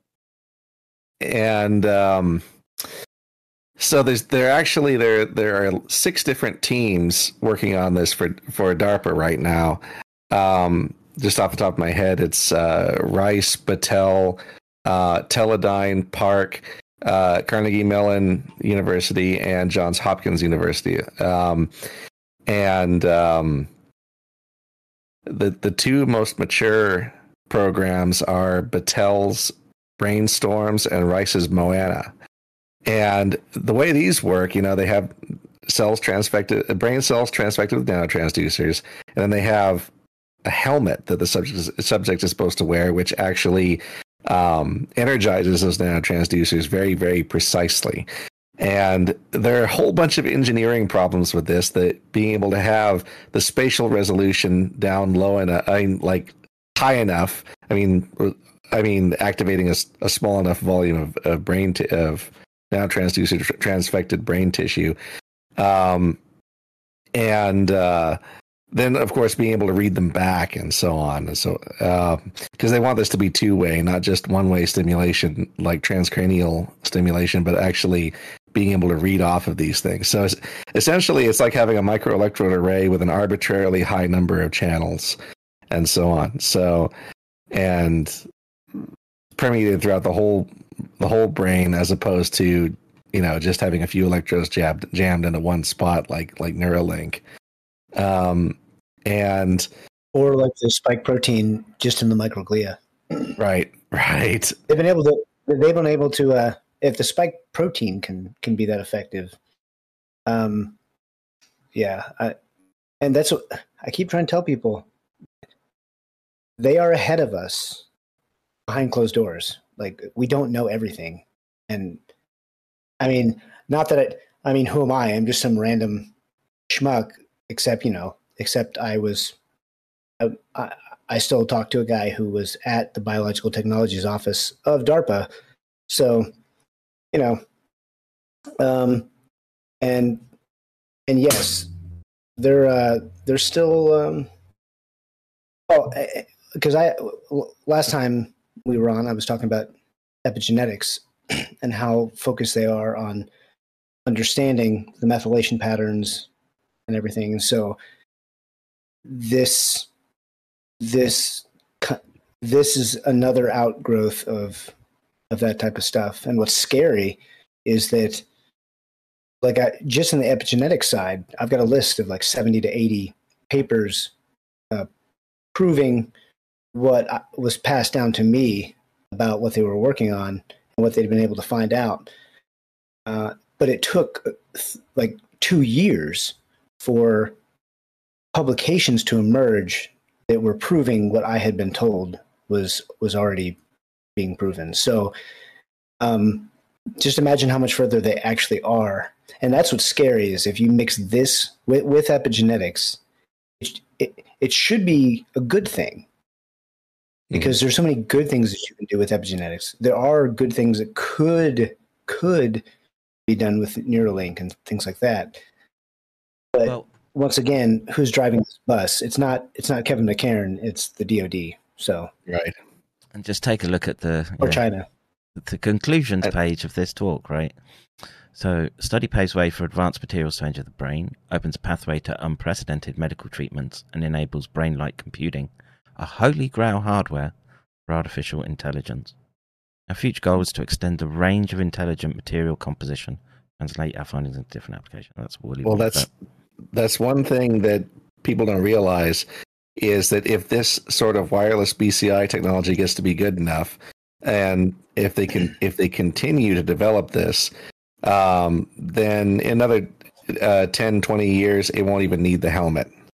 It'll use nano relays positioned in the tissues already that communicate with next generation cell phone architecture and so on. And look, man, if you've got Parkinson's, or you've got spinal resection at the C1, I'm all for it, man.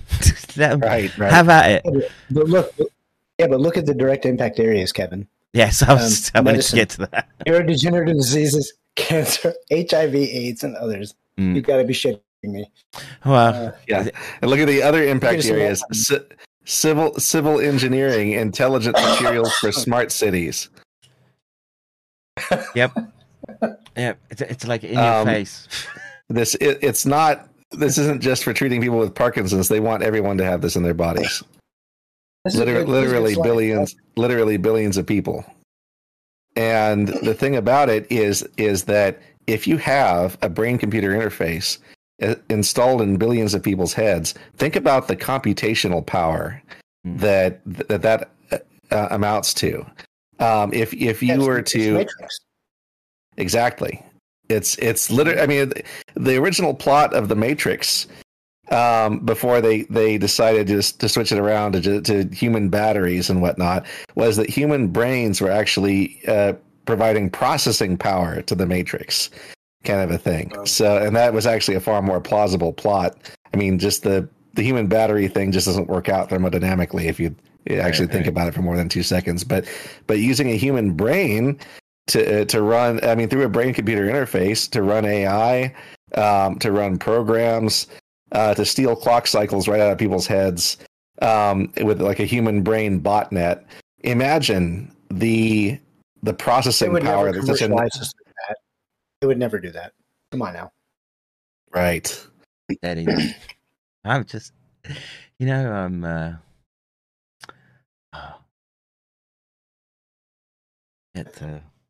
but it comes down to this, right? Which is the argument about consciousness, and can silicon be conscious? I'm not so sure, but once you've got carbon fused into the loop, right? Then where does that boundary end? And I'm not seeing anyone pumping the brakes with respect to this stuff, right?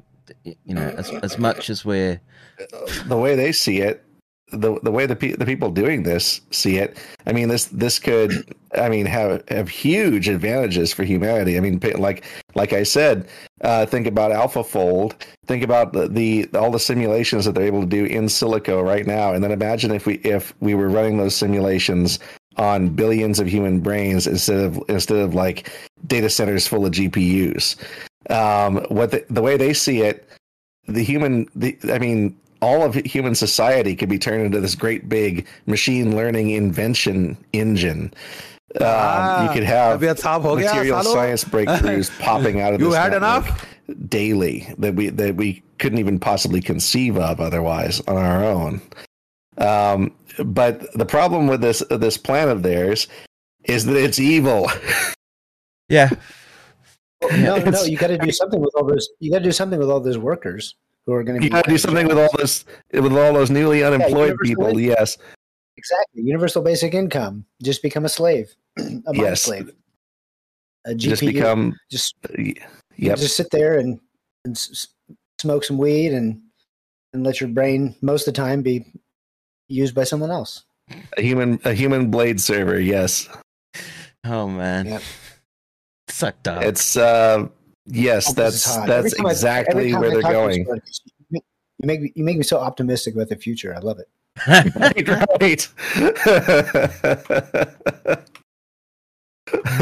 And where are the ethicists walking right now? And look, the ethicists. that's covert moral bioenhancement, right? So that's Fauci's wife. Fauci's wife. Fauci's wife is the ethicist. Yeah. Oh god. The ethicists are writing up excuses for why this is good. The ethicists. Moral enhancement? Yeah. Covert moral bioenhancement. Oh, I've got to find it. Right. You have that paper to hand, dude? I'll have it somewhere. But James Giordano is a bioethicist associated with DARPA, right. And he stood on stage before dozens of cadets at West Point discussing, we have all these new technologies where we can manipulate people's brains on the battlefield, kind of a thing. There was a recent report that China is seeking neurostrike capabilities. Sweet. Why the emphasis on China? Everyone is seeking neurostrike capabilities. Yeah. it's just China. We're doing the good work. We had no role in the creation of SARS-CoV-2. Everything is infectious clones, and this is all an illusion. So, dude, you might want to bring the mic closer to your face, or turn the gain up a little bit. There you go. Yeah, the gain. I don't know what the gain is. I've had this mic for 2 days. What is the gain? So on the left-hand side of the board, right, you can see there's like some LEDs lit up, red probably. Yeah, sure. And gain, got it. Yeah, just turn that up a touch. That better? Oh yes, lovely. There we go.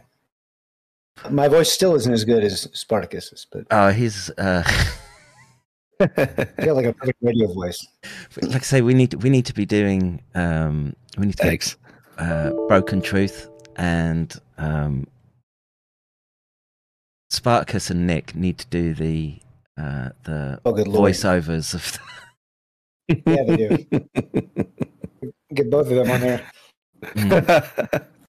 Or maybe we can make a combination. We'll get the machine learning to pick out the best bits and meld it together. And I just want to meet Spartacus and Nick because I want to see the faces that go with those voices. I wonder if it's like Rush Limbaugh and it's like you're just really fucking ugly, but they have these perfect voices. So I've seen Spartacus. I'm not making that assumption. He's a Chad. That's he's Chad. Trigger word for the FBI there. Just dang, I'm sort of lost for words on the dangers are obvious. I mean, how to constrain this type of. Yeah, I'm trying to find that paper, Covert Mobile Enhancement, because the power cuts my. Raid is off, and it's the thing about it is that they're doing all this stuff knowing that there isn't really a legal framework to prevent them from doing it. There aren't really any treaties. Right. There aren't any treaties or anything preventing this. And that's the part that bothers me the most about the neuro warfare stuff is that they are flaunting and bypassing the Biological and Toxin Weapons Convention. Essentially, they're coming up with something that could be severely incapacitating, that could be utilized to cause unrest and color revolutions. It could make civilian populations aggressive in a hostile nation, or pacify them in a friendly one. And they're treating this stuff, legally speaking, as though it was equivalent to like a riot control agent. Like capsaicin or something. Exactly, like CS, yeah. Well, and what's ironic is that so instead of doing things like that, like creating frameworks to control this stuff, instead what they're doing is they're creating frameworks to control us through the WHO, through all these other things, and that's what's so sickening is that it's like we're moving in the wrong direction in every single possible way. The censorship, the cognitive security stuff, they don't want people talking about this. And the reason why they don't want people talking about it is because, to put it quite bluntly, it seems like these people have kind of like, these Rand Corporation type guys have kind of got together and done all these studies and determined that essentially that global civilization is fragile. That they need to be able to cybernetically control people's behavior and opinions and whatnot just to keep it all from falling apart. And that's the way they're justifying it to themselves too. They're saying it's in our better security interest to moderate the flow of information to make sure that people don't believe these these lies that people are saying about the Pentagon and DARPA and DITRA and whatnot. But I don't need more reasons to stay here in Japan. Like you just keep on piling them. Like, it'll happen here, dude. That's for sure. Asians will just lap this shit up. It's the UN and the World Health Organization, Council on Foreign Relations, they're sinking their tendrils in everywhere they can, and they're essentially trying to come up with a sort of a universal program, so to speak, for everyone. And they're not taking into account significant cultural and socioeconomic differences between different groups of people, different countries. They're essentially trying this really, I think, just a really insulting one size fits all approach for every country. Yeah, haven't you noticed that? Yeah. Well, not just like socialism. It's like the same exact progressive bullet points everywhere in every country, and even countries where, I mean, the population kind of traditionally just leans conservative automatically. They're pushing for it really hard in Japan. They're pushing for it anywhere you can think of. India, Pakistan, Indonesia, whatever. They're there, and they are pushing a universal program for human beings, essentially. Was it you that had that video of the Chinese kids where the teacher is basically scraping their brainwaves? It just knows when they're stopped concentrating on the work at hand. Was that oh, you? Right. I think it was you, but there's an article about that. But it's just so disturbing just to see kids being violated like that. Right. They were using headbands to study their concentration levels. Yeah. Got the article right here.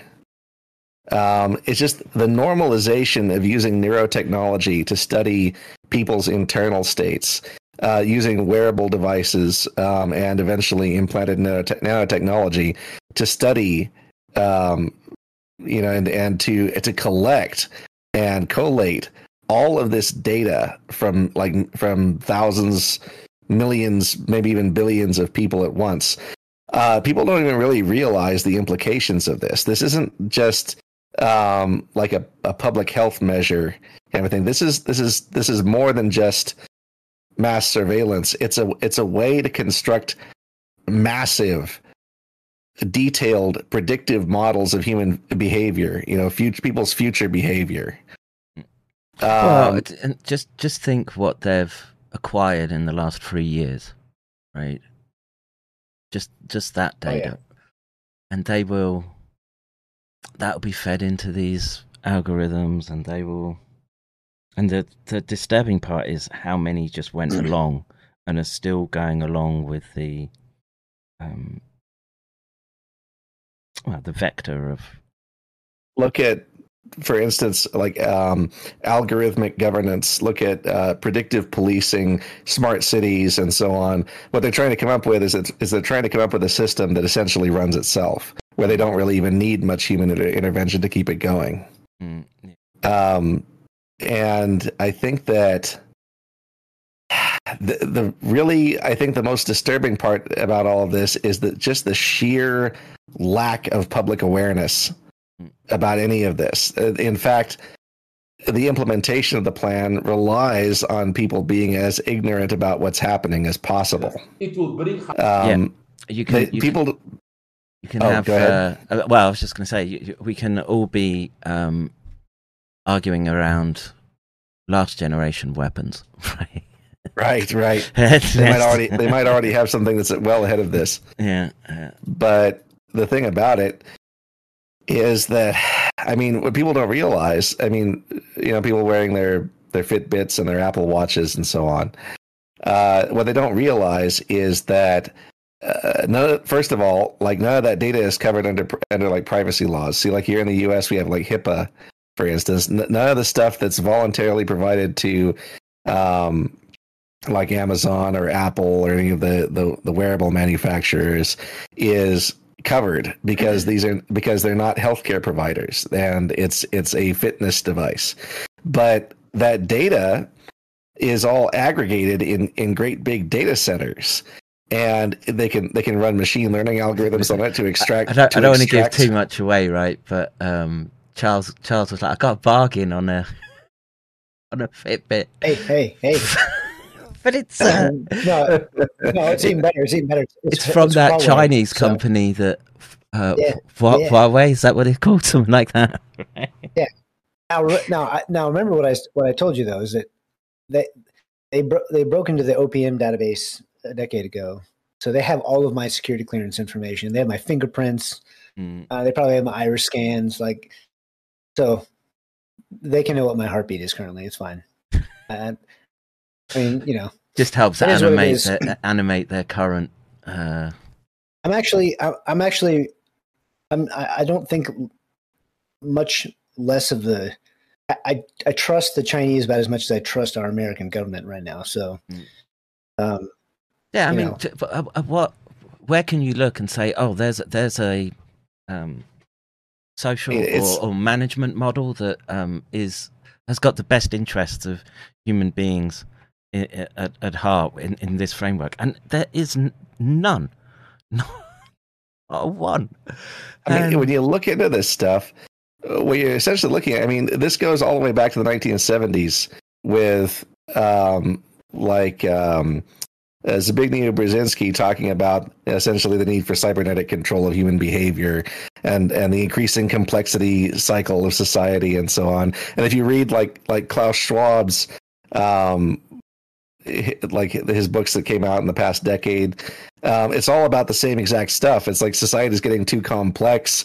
Even the slightest shock to this system could send it all tumbling down. We need some way to stabilize all of this. And this, like I said, this is the way that they're going to try and justify it. Yeah, they can shove their corporate sales pitch gobbledygook up their arse, as far as I'm concerned. Yes, I'm biting down. They're shoving it up our ass right now. Right. Well, yes, and they don't care. So once again, there's no framework. The only frameworks that they're making are for us, not for them. Yes, they themselves will exist outside those frameworks, and just allow have everyone else in essentially this open air digital prison. So someone's just put in the chat. Check out Alison McDowell. Yeah, I highly recommend listening to her. Look, I don't agree with everything she says, but she's the best out there for understanding how these corporate structures are coming together and how they're going to gamify and tokenize your life based off these real-time metrics. And they are going to be like me with the monkey, right? The monkey doesn't know that I'm outside the box controlling somewhat the reward that he's getting. Yes. And he's just fumbling around and eventually hits on a pattern that maximizes his reward. But I'm outside that, and I can tweak it in order to train the monkey to shape him into the test subject that I want. And this is orders of magnitude above that very simple operant conditioning type setup. And the simple fact is that most people will be like the monkey and not care about who could be twiddling the dials and the knobs. They've been going after the kids for forever, but now they can do it so much more efficiently through technology. They can distract kids, and I mean, how many kids do you know that don't use a device? Well, none, nobody. None. They have little tiny babies with tablets. Yeah, I mean, my daughter. She's everyone's got a touch screen. Yep. And it's so intuitive for them, right? The touch screen. They just they pick that shit up real quick, man. Welcome. Go ahead. Oh no, that was all I was going to say. And then I was seeing on screen the headbands. It's child abuse. They want to welcome Leap. That spinoff of Jeremy Ferrara's Welcome Trust. led by ex-DARPA Regina Dugan, they want to collect biometric data and brain data from infants, newborns. Of course. And this process of collecting biometric data from people is, like I said, it's going to allow them to construct models of human behavior that are far, far more detailed than the ones they had before. They want to be able to do essentially like a whole world simulation. They want to be able to have algorithms that are sophisticated enough to pick up people's behavior in public and determine whether from their body language, from their pulse, from their facial expressions, and so on. That's what I was doing, right? That's what I was pitching, right, to these companies and institutes. It's like, look, we can do this in real time, and we can. It's very crude. The well, I would again. It was down the. We were going to treat illness, right? And the more difficult ones, like gambling, these sort of addiction type disorders, and yes, I was. Well, now looking back, I can see that I was very, very naive. It's the thing about it is that when you start getting into like the reward pathways and stuff like that, think about just society in general. Why do people work? What do they work for? Money, right? Obtaining money from one's job in itself activates reward circuits in the brain. But also consuming, going out and buying that shiny new iPad off a shelf, and or maybe even getting the personalized laser engraving and all of that activates reward pathways in the brain. But what if we activate those reward pathways without the actual product, without the actual reward?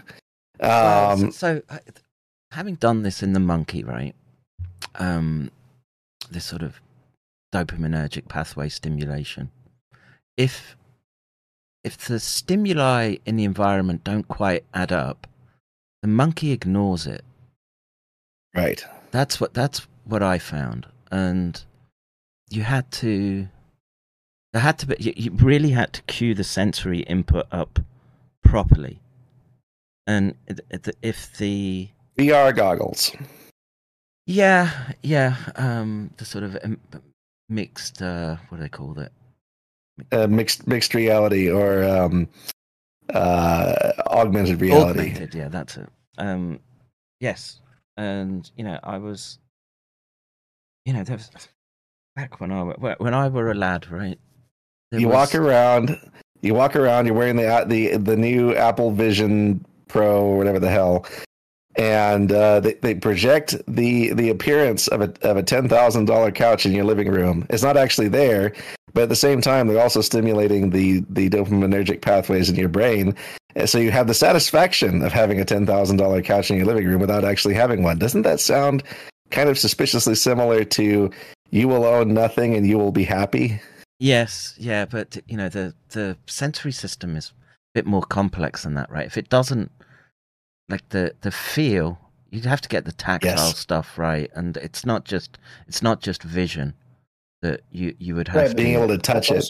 That's also why that's part of the problem that's why society is struggling with this transition because during the pandemic we couldn't replicate, like you can't replicate like a actual love in a physical relationship to the degree that.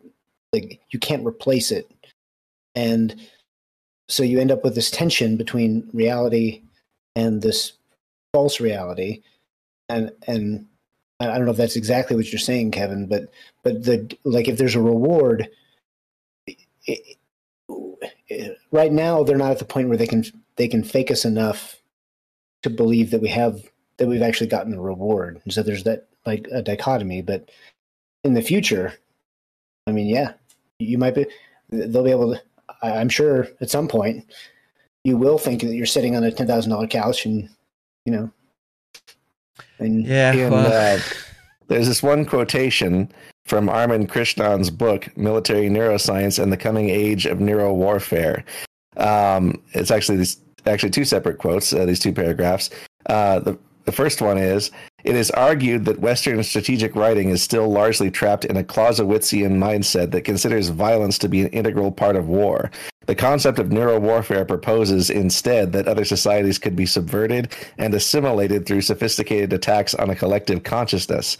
And the other quote reads, there are strong indicators that controlling large and impoverished populations will become a key challenge in the 21st century, as there is a combination of factors that will, over time, exacerbate already existing problems of overpopulation, resource scarcity, unemployment, and failing systems of governance around the world. These problems will be made worse by covert aggression and deliberate destabilization by a variety of state and non-state actors.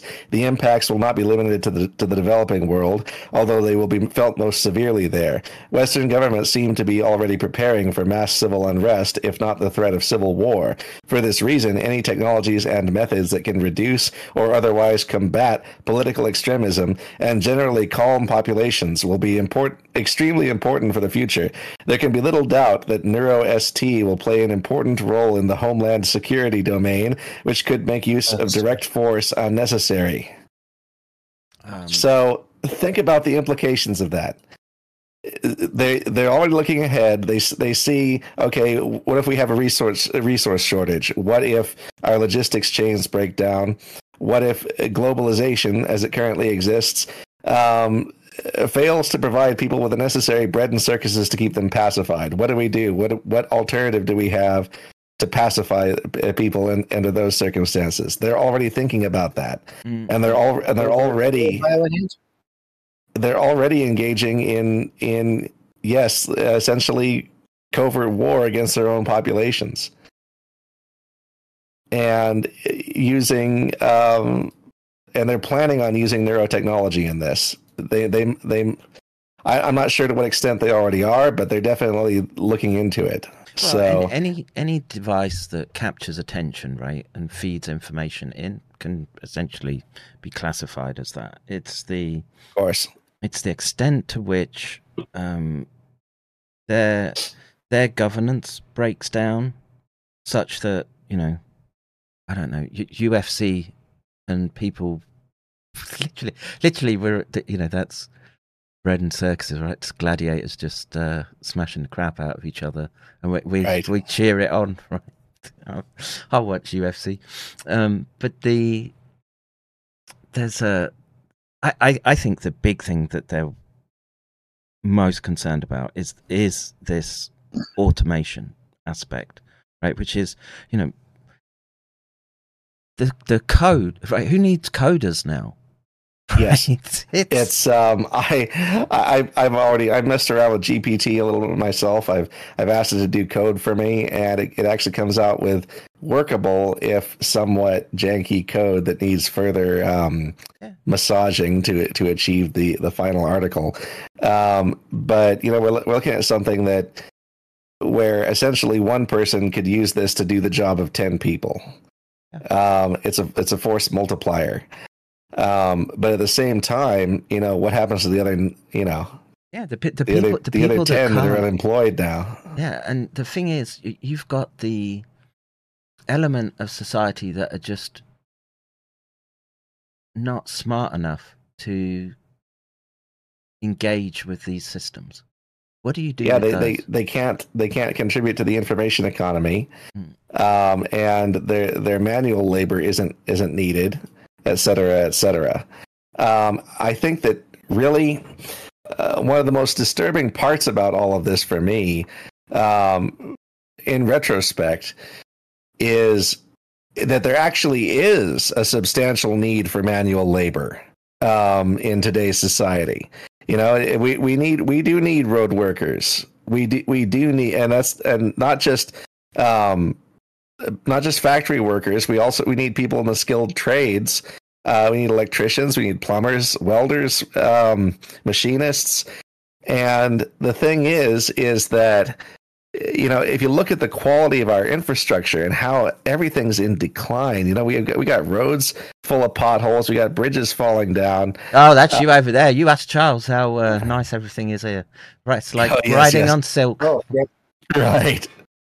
This is a different planet, yeah. Yes. Well, they actually care about having good public works over there. Well, at what cost, though? I guess is the question. The thing is that the way things are going, they're pushing us towards a divided, like two-tiered society where people pay taxes, but they don't have any of the benefits of it. So, like then, basically. Yeah, exactly. like essentially the way things already are, just worse. It's if I was American right now, I would be so like someone retweeted like a comparison of Kiev and Philadelphia today. All the gains from this system are going to be privatized. All the losses socialized. Yes, that's correct. And they're going to let people live in decaying infrastructure when they could be reasonably and gainfully employed fixing that infrastructure up. They're just going to let people live like VR zombies with roads full of potholes and railways reverting to their salts. It's essentially what they want. They want to kind of have a society that doesn't even really need heavy industry of the kind that we used to have. They wanted to. I mean, for years and years, they exported all of that to China. It's like the pollution is not in our backyard, out of sight, out of mind, right? And of course, they get to take advantage of the lax labor regulations and the much lower wages. And it's just the constant. I mean, we can see the consequences of this. Look at after they sent basically our entire armament stockpile to Ukraine. They're saying it's going to take years to replenish 155 millimeter artillery shells, Stinger missiles, javelins, all sorts of things, and that's heavy industry. The defense sector is heavy industry. You need steel mills. You need railways that actually work and don't lose your cargo across the track. And like that vinyl chloride spill. Oh yeah. Well, the defense industry is they're doing just fine right now because. Oh yes. So basically, they're heavily subsidized. Yeah, it's heavily subsidized, and you're right. That's the only industry that we're investing in. We're not investing in nuclear power plants. We're not investing in any infrastructure at all. It's all 155 millimeter shells for Ukraine. And what are we going to do with these tanks whenever the whole thing is just ridiculous because, well, yeah, I don't even go down that road, but the bottom line is that we're subsidizing, we're subsidizing them. And just like you said, we're taking all the losses. The Ukraine war is just like the recession was, when they did the bank bailouts. It's us subsidizing these people so that way they can take more money from the middle class and yes, grow the disparity between these two classes.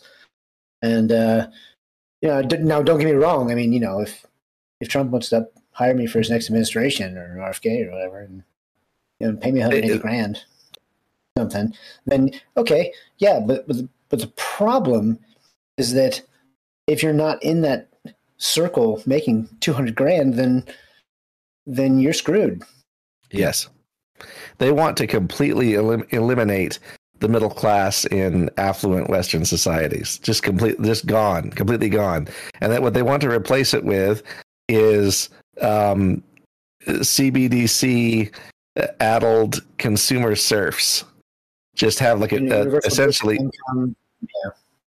a two caste society where you have a bunch of rentiers who gather economic rent from a bunch of decaying infrastructure and properties that already exist, and also gather rent from Lime bikes and from driverless electric Ubers, whatever the heck that they plan on doing. While the rest of us, essentially have like a small stipend every month that where they can decide exactly what we spend it on with programmable currency. And also it expires every month, so you can't hoard money. So essentially you're forced to spend and forced to consume a certain specific amount every month. What they want to directly control the velocity of money. And that's where the scam comes from. I mean, every single time one of these we've had one of these economic bubbles, one of these debt bubbles, it has been accelerated by people stopping spending. I mean, look at what happened with this recession in the U.S. back in right at the start of the pandemic. They were giving people stimulus checks, and that's not to make sure that people are taken care of. That's just to make sure that people are putting money back into the economy and not holding their savings close to their chest. That's to encourage people to spend, because they were upset though. They were upset because and what happened in 2021 after we had 6 to 9 months of that, we had the Wall Street bets like awesomeness. And they freaked out because the system got used against them, and so they were terrified of it. Yes, they after the short squeeze, they're like, "Oh wait, this is our money printer. You're not supposed to do that." It's it's disgusting what they're doing. Is just, I mean. Sometimes it shocks me that more people don't really see it. It's such a dark pill to be biting down on, right? Because you say you get out of the immediate problems that we have right now, right? There's just a labyrinth of terrible decision making trees in front of you. That again, these people have the edge all the time, right? So you can, say we pull apart the NIH and the biowarfare, etc., and this stuff's still coming, and they can say, it's all just a conspiracy theory, it's not real, and most people will lap that right up. And the reason why they will is because them being able to get up out of bed and go to work every morning and pay their taxes like good little citizens is entirely dependent on them holding and maintaining a certain specific worldview where essentially their governments are moral and trustworthy and would never do anything to harm them deliberately. Well, exactly. And just look at what we're doing. Like I saw the problem, and it was so big when I saw it clearly that I was willing to give up my nice house. And I mean, I'm only in my 95% of my NBA and all this other crap, and solely focus on this because I believe it's that important. And that's what they're terrified of. They don't want the population at large to understand what we're trying to tell them, because then not everybody, but enough people would wake up and be willing to sacrifice because they'd realize what was at stake. So they have no choice but to do everything they possibly can to prevent more people from following me or Kevin or you. Well, I don't know what you do, but right. But basically, yeah, they're doing everything they can and that's why on Twitter we're still being throttled now, whereas some stuff is getting through because ultimately we're the ones they're afraid of, because we'll do whatever it takes. because we're continuing to fight. I mean, even when we're deplatformed, demonetized, etc., and we're the only ones. Like, we're the ones that they're really afraid of. The sheep, they're just like, okay, whatever. Yeah, they've got them penned already, and like I say, you just think about what happened with how many parents put their kids up for that shot, right? And just even if I don't know, the cancer rates go up 10%, which seems within the realms of probability at the moment. That's kind of what we're seeing, and that's happening to your children. You've got a whole cohort of people, right?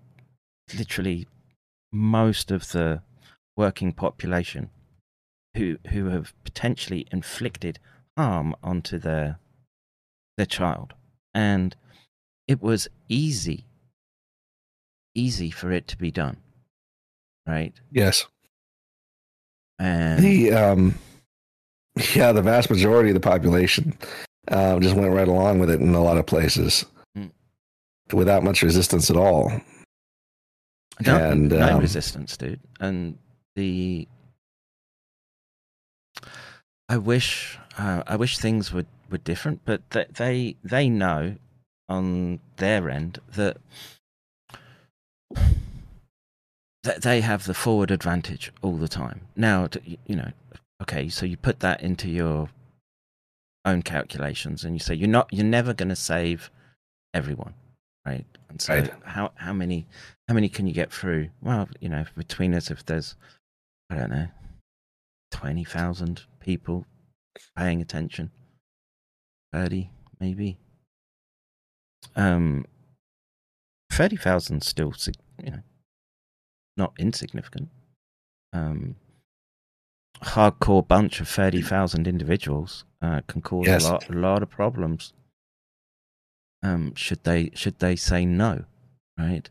And I don't think that means storming the city office, etc.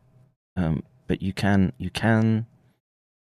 have to have your kids wear headbands, right? There's still some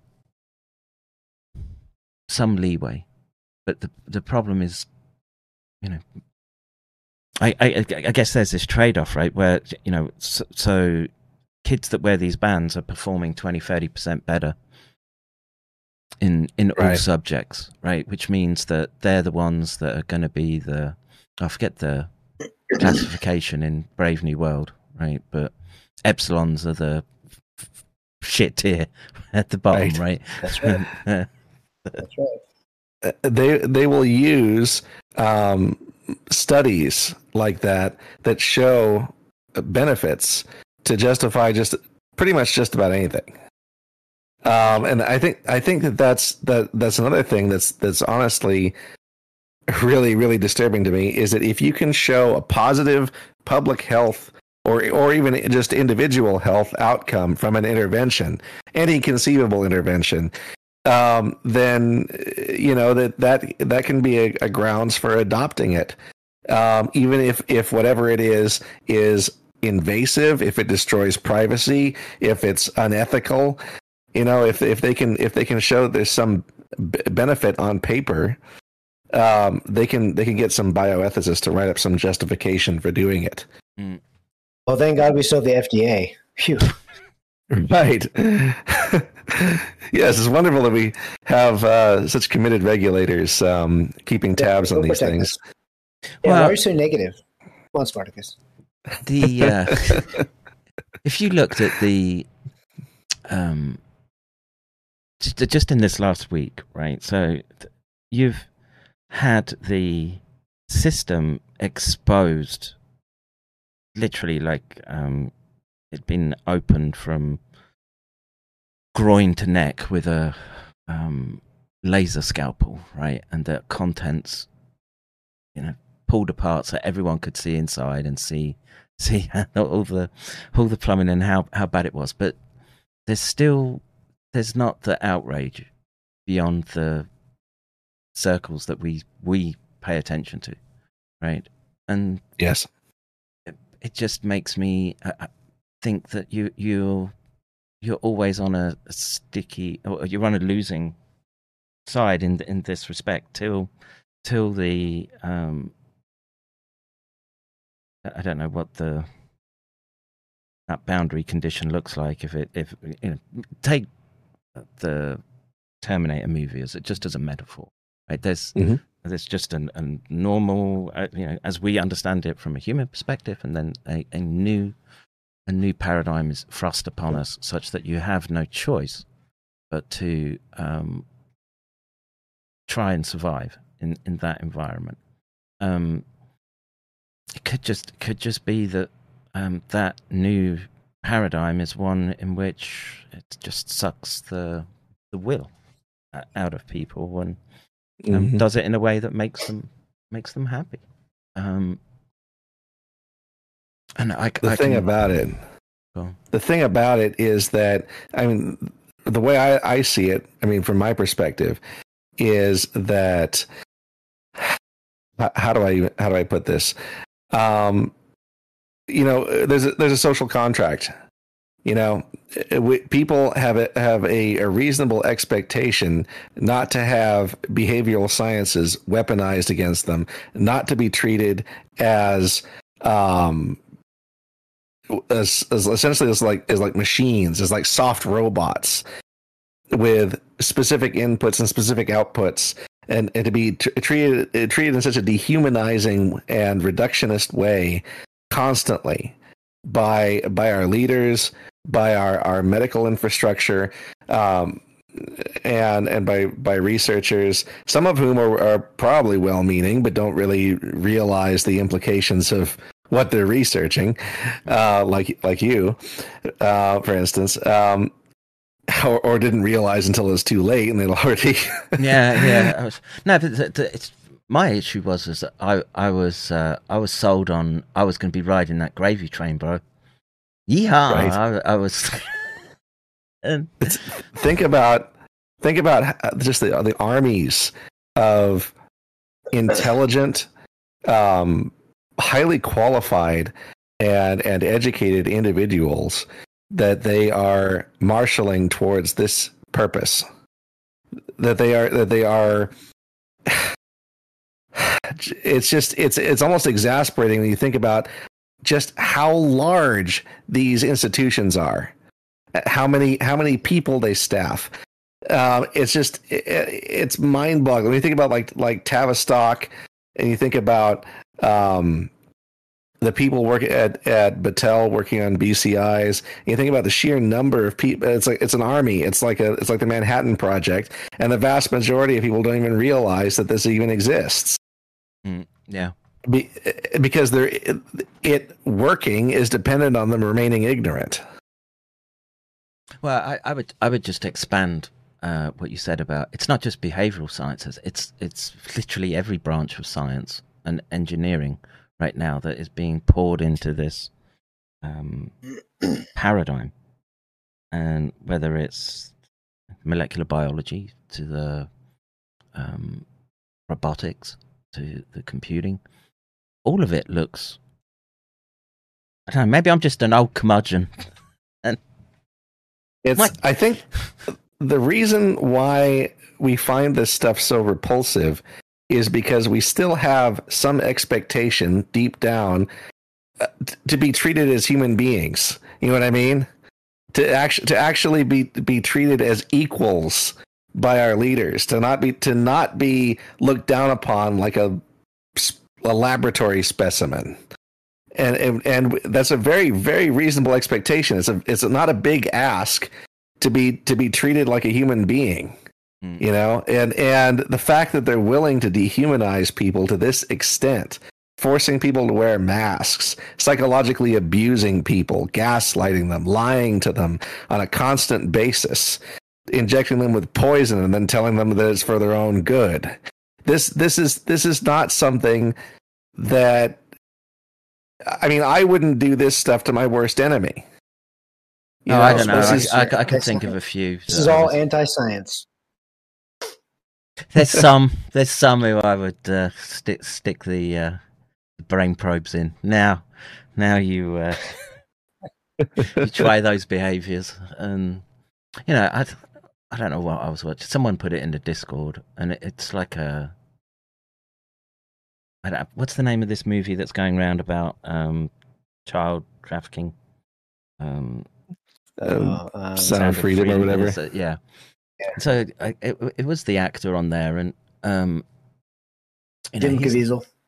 Yeah, and he's describing. I want to say it was Bannon's War Room. Actually, it was like a sort of phone. Someone had put the phone in front of the screen, recorded it, so it wasn't great quality. But apparently, right, he was making out that there was there are literal trade in body parts, right? Like a barrel, 50-gallon drum, right? And so you can fill that with oil and get $70, or you can fill it with organs, parts, stuff from kids, etc. And it's worth $77,000. Yeah. Look, man, I don't know. It's such a dark side of human existence that I know it's there. I'll do everything to protect mine. But I don't know about the veracity of these figures. I don't know how much is sort of geared towards sort of psychologically pumping up the religious right in this particular instance. I have no idea, but he made the claim that it was like $150 billion industry. So I don't know how many beings and kids you could chop up and put in a 50-gallon drum. I'd imagine it's quite a bit. Yeah. It's human trafficking is a huge industry worldwide. It's not just sex trafficking, organ trafficking, trafficking for labor. I mean, there are more people enslaved now when it's illegal than there have been at any point in human mihistory before now. And I mean, they have migrant laborers. They confiscate their passports and have them live in these teeny tiny little dormitories, working on great big construction projects in the Middle East. It's ridiculous. And the thing about it is that, I mean, for some of these, it's just when you think about the sheer amount of money that's being spent here, it's like, who can afford a human being? Certainly not you or I. It's I mean, we're talking about rich people here, like really, really, really uber rich people paying for human beings. It's like the wealthy are the primary customers here. Yeah, we're looking at you, rich people. We're coming to eat you. But I don't know. It's what popped into someone said put a number on it. He said $150 billion in organ trafficking, right? I mean, buying a human being, we're talking about like between $10,000 and $50,000. It's more than most people can afford. I mean, first of all, someone has to have a very, very sick mindset to want to purchase another human being, I think. But, and really, when you think about it, the kinds of people who are doing this are just like really super shady to begin with. They have, it's not just a matter of having the money, it's also having access to the trafficking network itself and knowing people in it. Well, most people don't have those contacts for a very, very good reason. Right. And the other aspect is that it takes time to warp someone into that state of mind where you can do that. So it starts from childhood. Another thing I should mention is that human beings are actually worth way, way more as organs than as a whole human being. Yeah, vastly more. I mean, if you part out a human being successfully, that's like literally hundreds of thousands or millions of dollars worth of parts But a whole human being, like if someone's just paying for a migrant laborer or a sex slave or whatever the heck, we're talking about like just tens of thousands of dollars. So in human trafficking terms, I mean, organs are vastly more valuable. Just there's no comparison there. It's just a huge difference. Successfully extracting. So inspirational. Gosh. Successfully extracting and preserving those organs it requires skill. We're not talking about just some guy who just picked up a scalpel and decided, hey, I'm going to have at her. We're talking about underground, doctors and surgeons. It's actually like this entire industry, a hidden economy that people don't even realize exists. Well, that's something that I don't want to think about. It's so repugnant. China's been parting out political prisoners since like forever. Yeah, and it's not just in China; it's everywhere. It's I mean, this stuff is everywhere. It's really, really disturbing. You ever see that clip? It's kind of, they've made it really hard to find for some reason. The one like after the earthquake in Haiti, the corneas. No, you didn't see that one. No. Let me see. So this I don't know why. Is that supposed to be a pun, or I'm confused? No. But Charles, you're definitely not using the Rode mic, dude. It must be your headset. You're too quiet. I'm sorry. Jesus, I stepped away from the mic. Jesus, good Lord. I don't know why it's so hard. Sorry, what did you say? Oh, you're looking for the cornea clip. I'm still looking for it. It is really, really hard. It's actually censored directly from. I mean, you cannot find it directly. Good. On YouTube search. It's suppressed there. It's suppressed on both Google and DuckDuckGo. I actually had to resort to using friggin' Yandex to find it. Here we go. This reporter, it's just, I'm sorry. I mean, this is really, really sickening stuff, but I mean, what can you do except laugh at this? Because this extremely naive reporter, is standing around in this essentially like a field hospital kind of a deal that's been set up in some building somewhere. And she says, look at this, I found a box of corneas they're not doing cornea transplants here. These are corneas that some people lovingly donated. And it's 1 minute long. I'll switch the amplifier over so you can listen. And then on this cheery note, I think I'll go and puke in the toilet. So, all right, tell me if you can hear this. This operating room is rudimentary. They just sort of invented. It's working?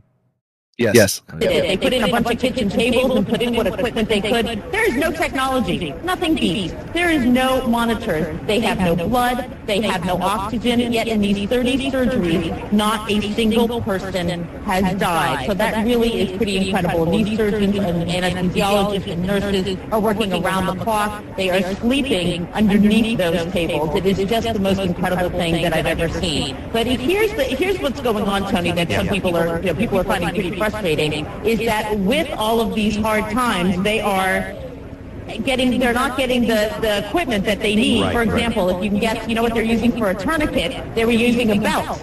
They're using a belt. And here's the belt. It broke, so they're not using it anymore. Now they're using a garden hose. Tony? Oh, boy. Do you have any idea of the time frame for that location where you are right now, set up by the UN, to get more supplies for the doctors who are performing these surgeries? Well, you know what's interesting, Tony, is they don't need more supplies, they need the right supplies. So on the one hand, they don't have tourniquets, and they have 2 blood pressure cuffs for 200 patients. But on the other hand, here's what they do have. They have corneas. Yes, these are actual corneas from cadavers that people lovingly donated, signed their organ card, and they have corneas. They're not doing cornea surgery here. Right. They're barely able to do amputations. Yeah, so, I mean, no one knows how these ended up here. I found them underneath the table next to a box of granola bars. It's just crazy. All right, wow. All right. Holy shit. Oh, man. Oh, my God. Wow. Just found it like under a coffee table somewhere. Yeah. It's a box. I found a box of corneas here. They're not doing cornea surgeries here. Corneas that someone lovingly donated. Oh my God. And the anchor sees this, and you can see him like turning really pale. Oh, well, I have no words. What a way to end, man. You bring the black pills all the time. It's a race between you and Nick. Bring the black licorice. Apparently I need to bring more black pills because, wow, man, I'm getting blown away right now. I'm just. She just needed to read out the address, right? Right. Dizengoff Street, Tel Aviv.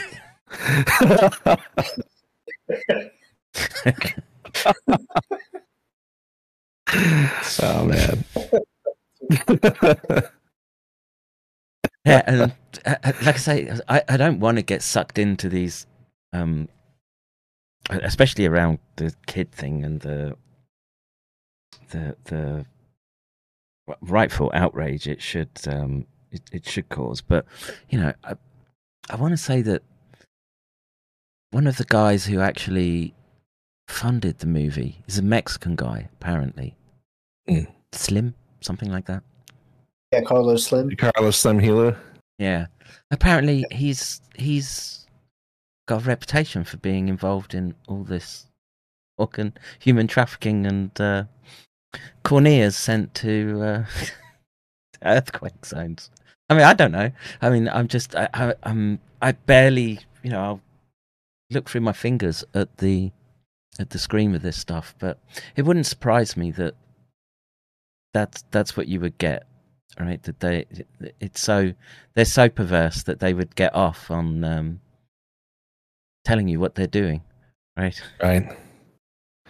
Well, I mean, he's worth $100 billion or something, so it's not like he controls all different stuff. But like, of course, all of this stuff is incestuous. So, yes, does BlackRock fund some decent things somewhere on planet Earth? Yeah, probably. But that doesn't mean that they're not Satan. So, right. That's a poignant note on which to leave it.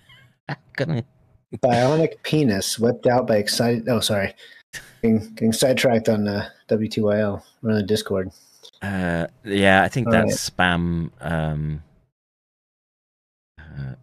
don't know who that is. I don't know. Yeah, I don't think we can. I don't think we can top. We can't. I don't think we can top the box of corneas right now. No. That was new to me. So thanks once again for bringing the light and the joy back to our lives with right good stuff. Always appreciate it. Like all I do is like dig through the darkness, and you dig through different darkness. It's almost like you. Well, the light here, Charles. The light is that no one died. They gave those corneas gladly without anesthesia. Yeah, that's right. I'm sure they were all donated. Yeah.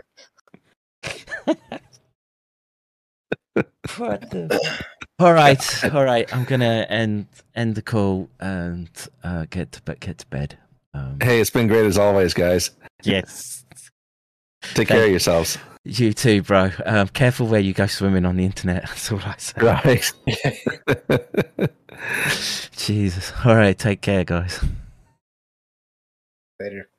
Bye, Charles. All right. Yeah, I can't top that. I want to say thank you to there was a couple of donos. Cat Thank you.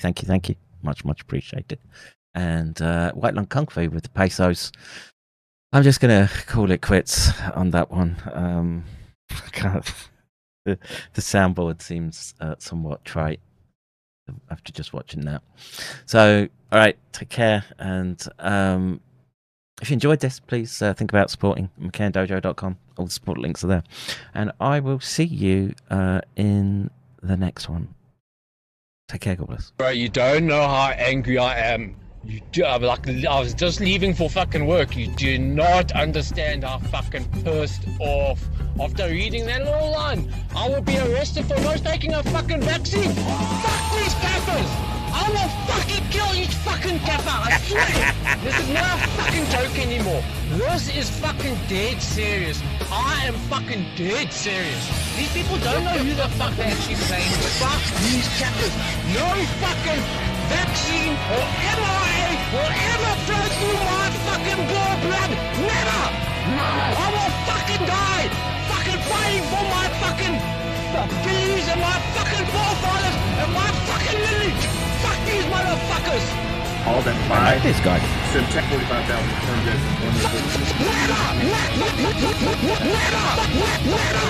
as Matrix Root. Boom. Scaffers!